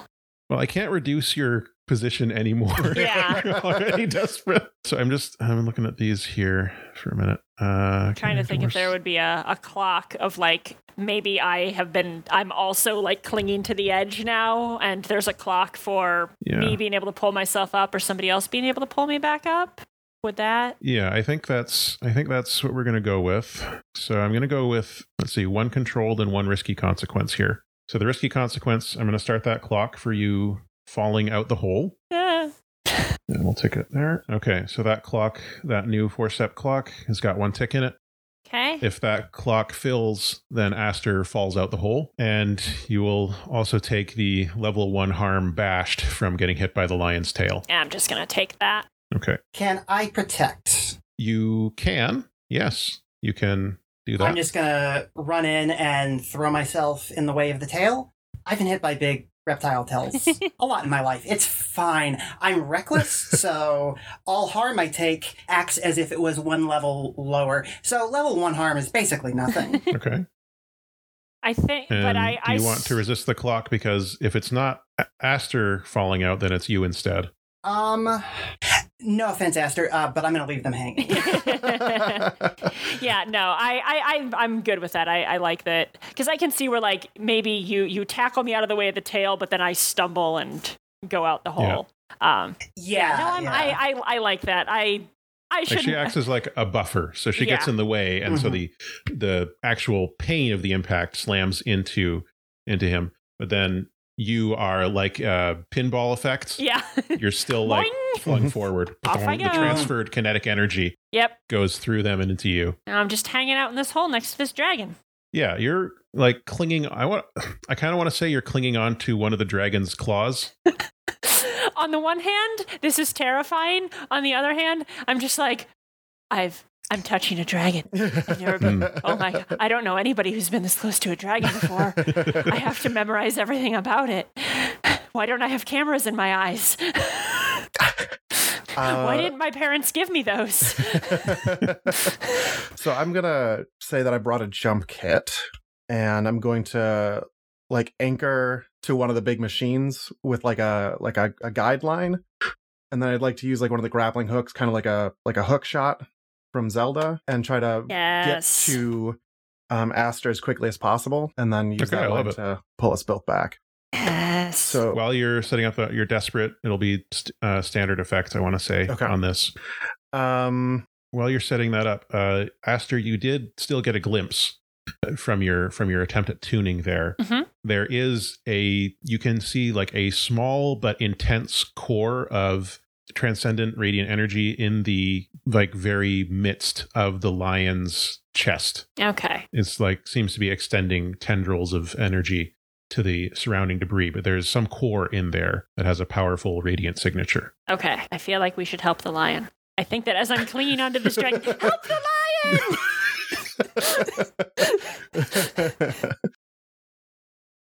Okay. And so we've lost track of our camera also, correct? Yeah. Echo has disappeared. Nobody knows where Echo Lambda 4 is right now. Great.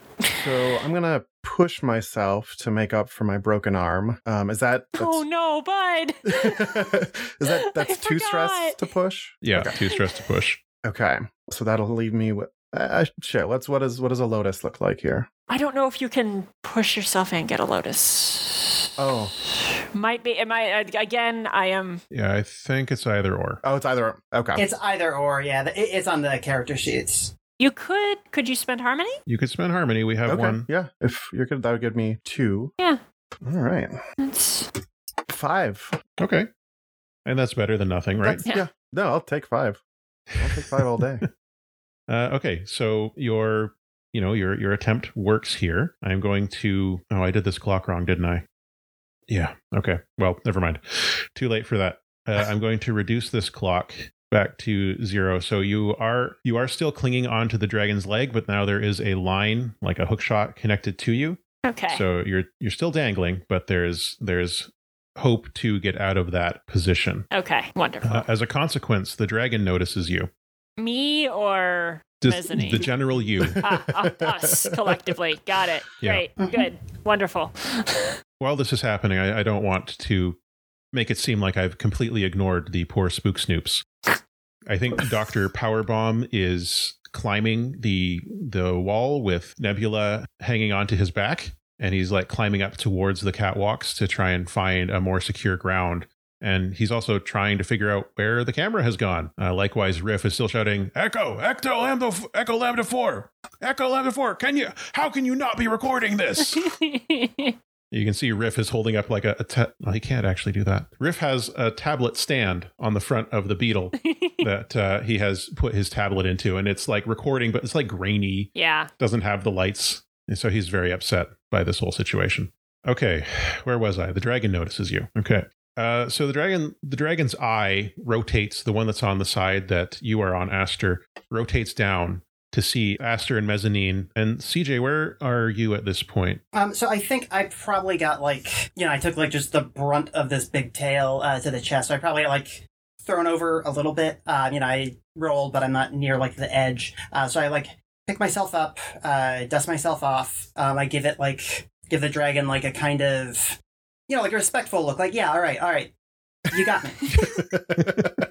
And I rummage around in my pockets in the folds of my layers, and I pull out a small little whistle. Very bright, shiny silver, and not a whistle, a little flute, and I start playing it, and I would like to mark my wildlife charm. Okay.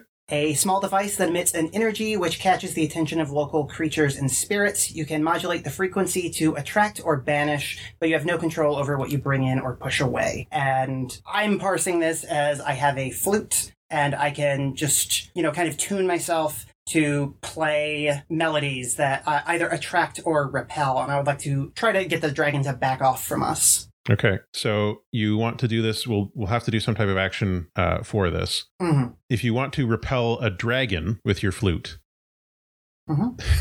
I think the floor on that is no effect, but that's not the ceiling. Okay. So you can take different ways to improve your effects. But to begin with, because this is a dragon, the floor on that is no effect. Okay. So we're starting at Desperate None. Yeah. What's the Lotus Gambit?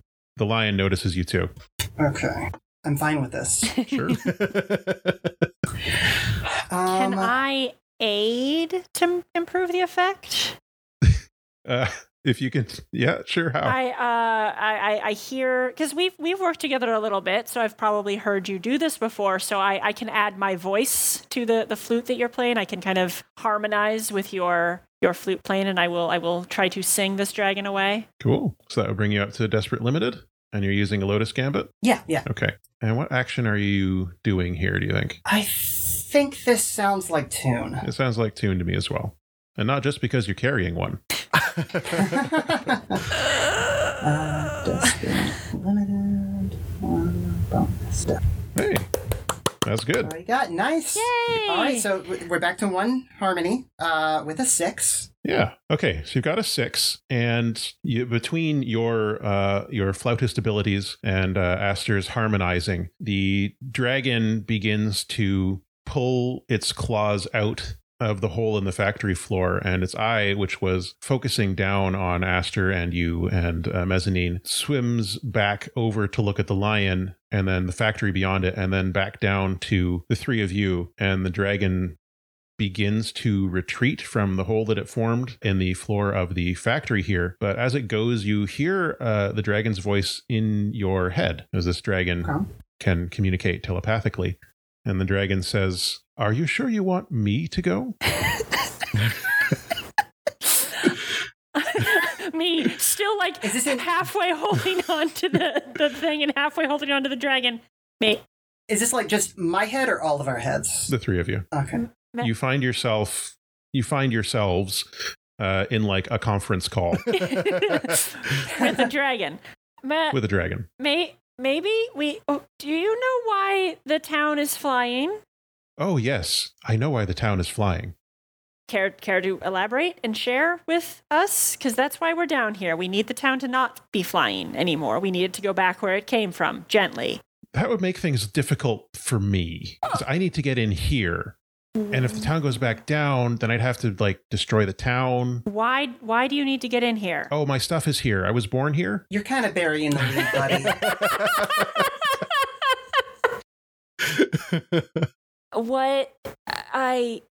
Okay, do you know what this lion thing is and why it's trying to attack you? I have no. Okay. I just trying to get in. Like I said, my stuff is here. Okay, you know what? That's actually a less important question. Could you move your hand a little bit so I can get back in? I'm kind of about to fall to my death here. Oh, that wouldn't be good. No. And the dragon, it moves its claw a little bit further into the factory with you on it. You jump off, and the lion is batting at that paw as well. And it's like, "Oh, stop it, quit it!" Ah. Okay. So we need to get the lion to back off. Okay. All right, does anybody have any flutes that work on robots? And let me look at my abilities here. Oh man, I forgot I had this. I actually have a documentary drone. I probably deployed that when I came in here rather than my tablet. So I think that's been hovering and recording.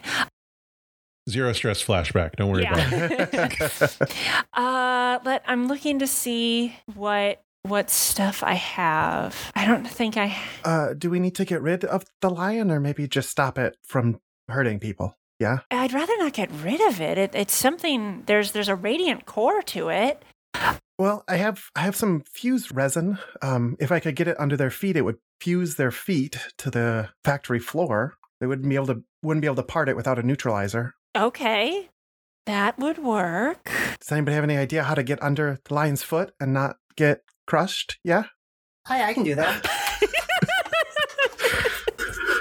Do you want me to leave this call or? No. We definitely could use your help in this. I want to see if there's anything I can do. Okay, so man, I am getting real high on stress. I also have, so my other charm site thing is I don't know if looking through solid matter is going to help because I already know that this thing has a radiant core. Yeah. I mean, you could see the core, but you know it's there. Yeah, I don't think that would help. I'm trying to think of... Yeah, I'm just looking at all the exciting gear we have here. Yeah, that's not going to do the trick. I'm looking at the charm work tools. Minor disruption of transcendent phenomena. We need major disruption. Yeah, that seems like the best bet of trying to glue this thing down. I don't really have a good way to help with the... So what's your minor disruption ability? That's just, I have a that's just part of my inventory is I have a charm work kit that I could probably make a tune roll with if I wanted to try to disrupt the lion, but I don't. If you're thinking seriously about this, the dragon will help you. Oh, maybe we can do a joint thing. Maybe, are there still like setup actions? There are setup actions. I could also count the dragon helping you as like an increase in effect. Well, because what I was thinking is that maybe the dragon and I can like disrupt the lion enough that Mezzanine and CJ can get this fuse stuff down under its feet. Okay. So yeah, we do a setup action. Yes, we have setup actions for sure. Yeah. So if we do a setup action to put you all in a better position. Okay. So set up another character with your action. If you succeed, any players who follow up get +1 effect or improve position. Yeah, I'm gonna do that. Let me mark that I have a charm work kit or tools. The dragon's attention focuses on your charm work tools there. You can feel it sort of sharpening its attention on you, and it says, "Oh, that's cute." And listen, energy begins to surge through. You can feel it surging through your body into your charm kit there. Okay. Okay, so what is the dragon doing for me mechanically in terms of help? So it will increase your effect because as it would be you attempting to take on this giant monster would be no or limited effect. So I think this will put you at standard effect for your setup action. Okay, cool. Disrupting it. Still desperate though? Unfortunately, yes. That makes sense. Okay, well, here we go. What are the cards? 5. 5. Hey, I'll take better than the average we've gotten. Yeah. It's not a 2. It's not a 2. Okay. Yeah, so a 5 on that then. Okay. So, working together, what's your goal for this to accomplish? What do you envision it doing to the creature? Kind of like a stun effect, like or dazing it, something so that it's not going to be able to move to step on my friends while they're putting stuff down. Or actually, maybe it's more of like it makes it look like there's something in front of its eyes, so it kind of like sits back and like a cat pawing at its face. And so then you two can just like zip in and put this stuff down, so when it puts its paws back down on the ground, they'll be stuck. Okay. Is my thinking. I like that. Yeah, I think that works as intended. And I think the consequence here is that the dragon's energy running through the conduit of your body burns out some important stuff. Oh no. I mean, fair. But oh no. Which would be a level 3 harm. Oof. The level 3 harm would be short-circuited. Oh no. Man, okay. I only have 3. You know what? It's a one shot. What do I drive them like you stole them? What do I need to roll to resist that? That's a good question. I think. I mean, I have 2 dice and everything, so it's really more of a semantic question. I guess the question you is. You can mark armor. Oh yeah, wood armor. Well, do I have room for armor? 1, 2, 3, 4, 5. Yes, I could do armor. Yeah, that would wrap it down to a level 1. Okay. Arm. I will do that then. I always forget about armor. Okay, so I'm assuming this armor is more like insulation or fail safes that you have. Yeah. Backup brain. My eyes go the blue screen of death blue for a second, and then just like so level 1 harm. Shocked. Yeah. Okay. Okay. Then you just hear the dragon say, "Oh, whoopsie doodle. Sorry about that." I'm good. Wow, that felt weird.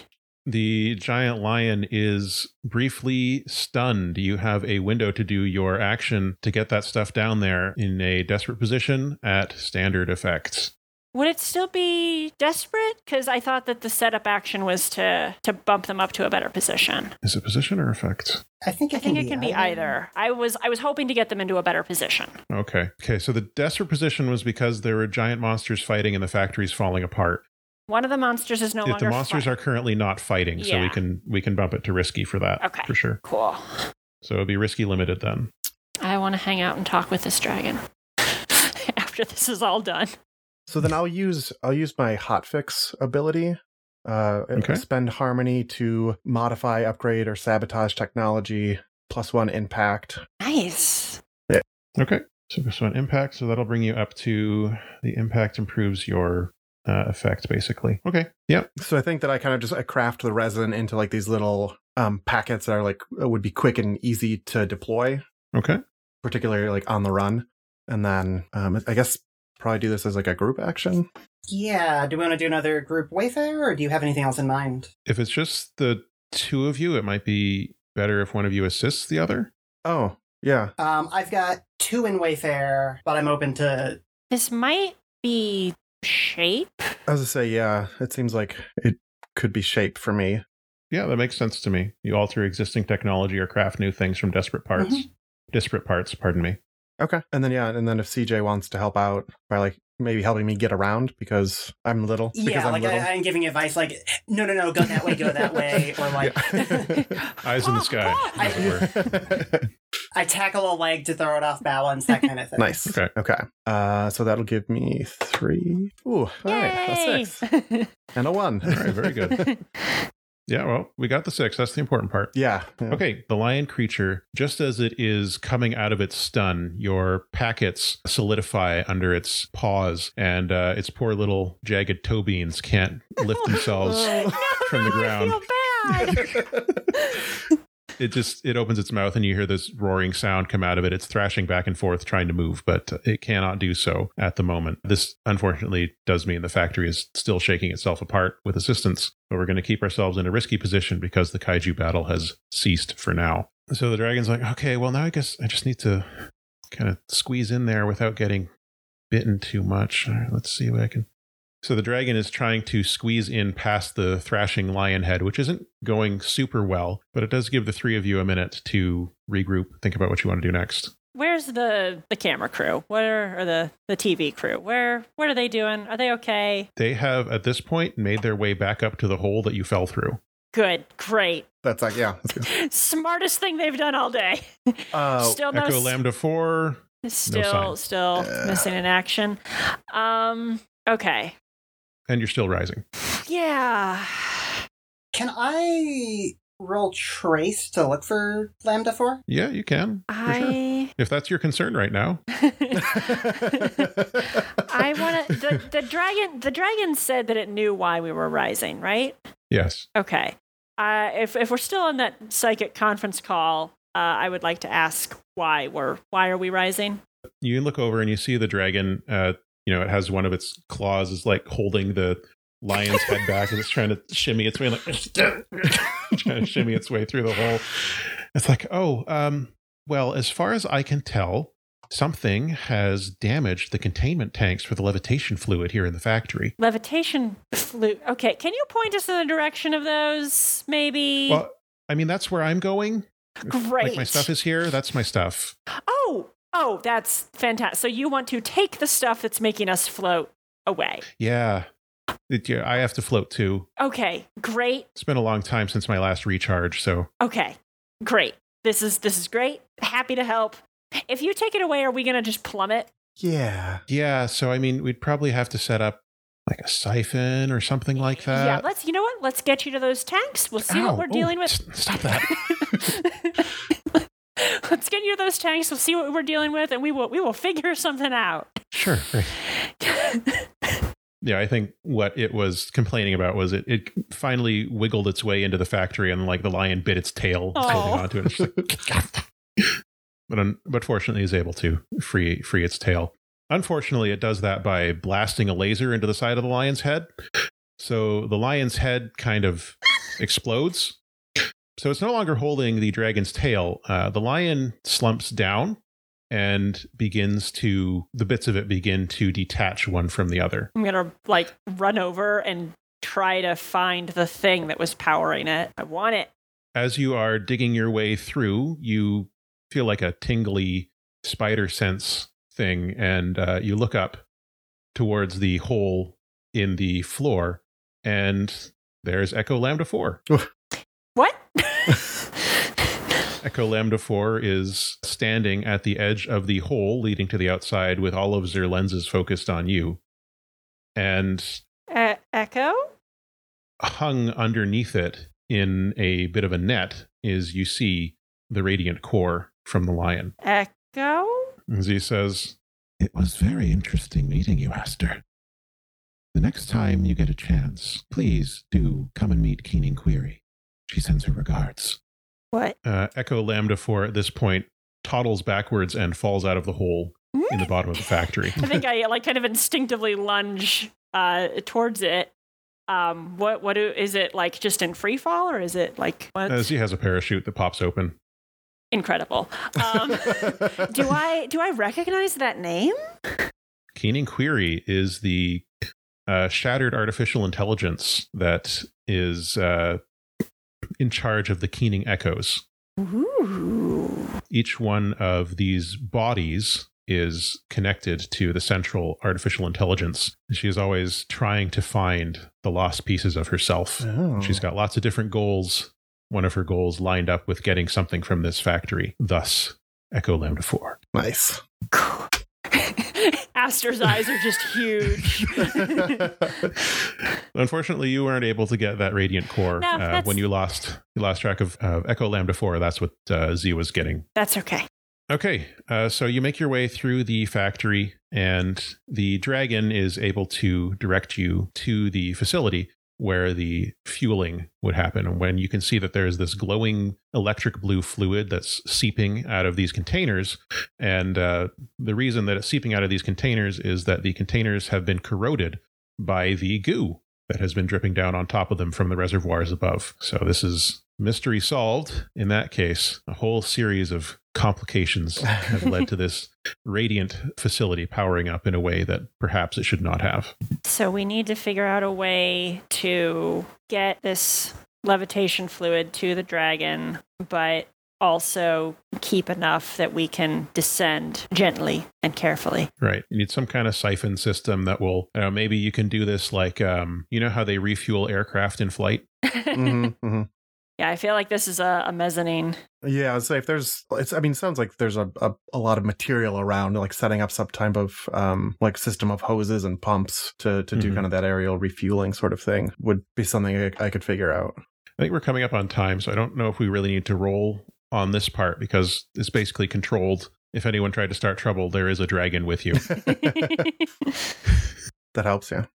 So yeah, I mean, you're able to cobble together enough length of hose from the sort of corroding, rotted remains that are in this ancient Radiant era factory that you can set up a pump that will in specific amounts of time, pump the fuel into the dragon. And the dragon, it goes back out the hole, not before you have to open up a hatch on its like left haunch. And you see that there's like a fueling port in there. Gotta chunk, get it in there. So it heads back out. Before the dragon goes, I would like to ask what its name is. Oh, so nice of you to ask. My name is a reasonable excuse for dropping by unannounced. You can call me Reasonable Excuse for short. Well, it's very nice to meet you. This was a very scary but also very wonderful day. I've never met a dragon before. This is great. And I've never met an Aster. Well, now we both have done something special and unique today. I'm glad we were able to help you out. Me too. I wouldn't want all the people living on that town to die. I mean, sure, if push came to shove. Ta! Pops out the hole and all four of its large wings unfurl. And as the fuel is pumping into it, it's sort of, you see there's like a central section of this dragon. It just sort of like expands, balloons up as it's being filled up with the fuel in its fuel bladders. It's clear that this is not an organic creature and, some type of Radiant Era relic. Okay. Is there anything else you want to do in this factory? I mean, Aster's definitely coming back down here once the town is settled. Oh, yeah. Yeah. We are rummaging. But right now, no. Yeah, Mezzanine is going to take apart every single thing that they can find. Okay. Yeah, for sure. I guess you were able to like set up a camp down here and return back to it. The town, gradually, you were able to set up your pump really well, gradually settles back down, mostly into the hole it left. There's been some drift, but you do what you can, and unexpected excuse helps to kind of tug it and push it in the right direction, much to the delight of the people of the town, especially the children, because hey, it's not every day you see a dragon coming and pushing your town around without it being a problem. Yeah, it settles back down, back up to the surface. You can see they're doing the sign off, the ending portion of the Spook Snooze episode that will go on to become one of the most watched things in the history of television, even though people will continue to argue for years and decades to come over whether any of it actually happened, and so on. Imelda is released once the mycelial network begins to reconnect to the remains of the fungal mat, and you have accomplished your task. Woohoo! Yay! I have my documentary drone recorded a lot of it, but I never released that footage. I just take that back to the university. I'm like, guys.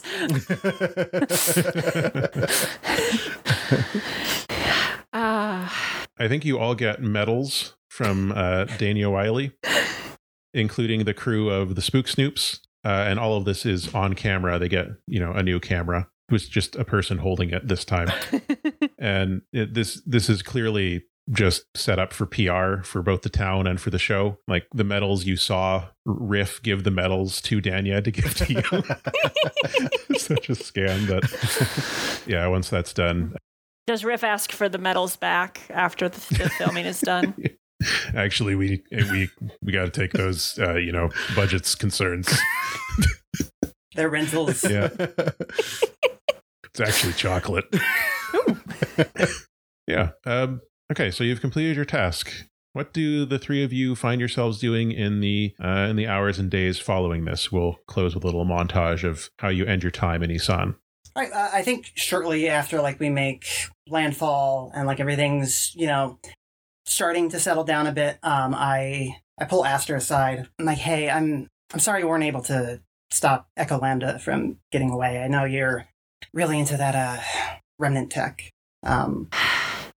And I pull up my slate, my little phone, and I show it to them, and it's got a beeping signal on it. And I think we get a flashback of when we were running through the mycelial network, and I slapped a tracking beacon on them. Nice.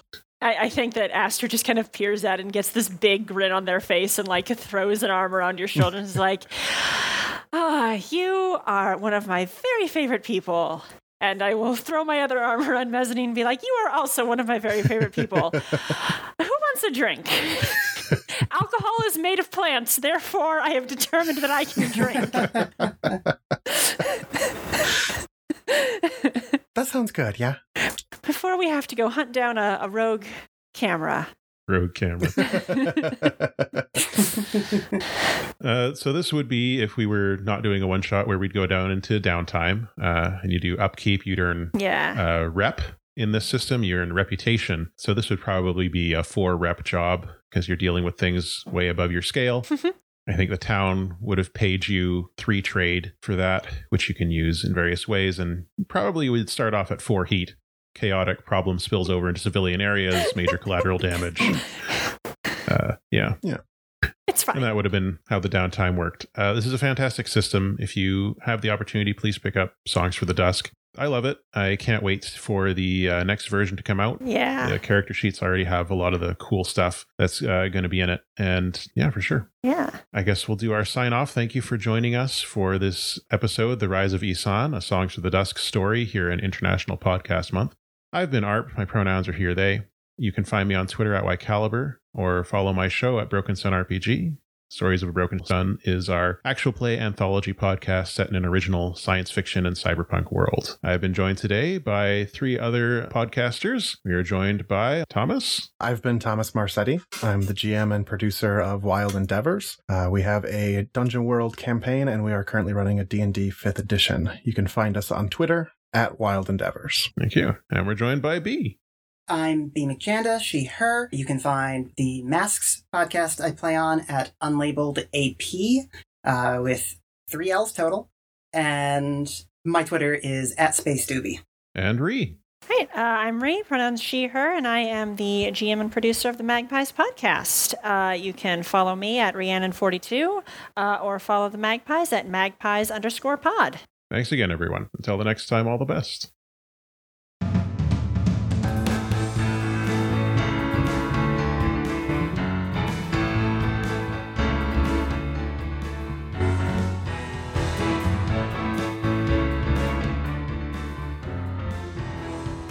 The intro and outro music for all IPM episodes is composed by Benny James. Our graphic art and logo are by Matthias Grelli. You can support International Podcast Month by sharing and talking about the event, and you can even buy our team members a coffee. Links are in the show notes.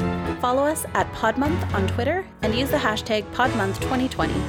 Head on over to internationalpodcastmonth.com for the month-long blog and for more information about the event. International Podcast Month, celebrating creators, sharing listeners.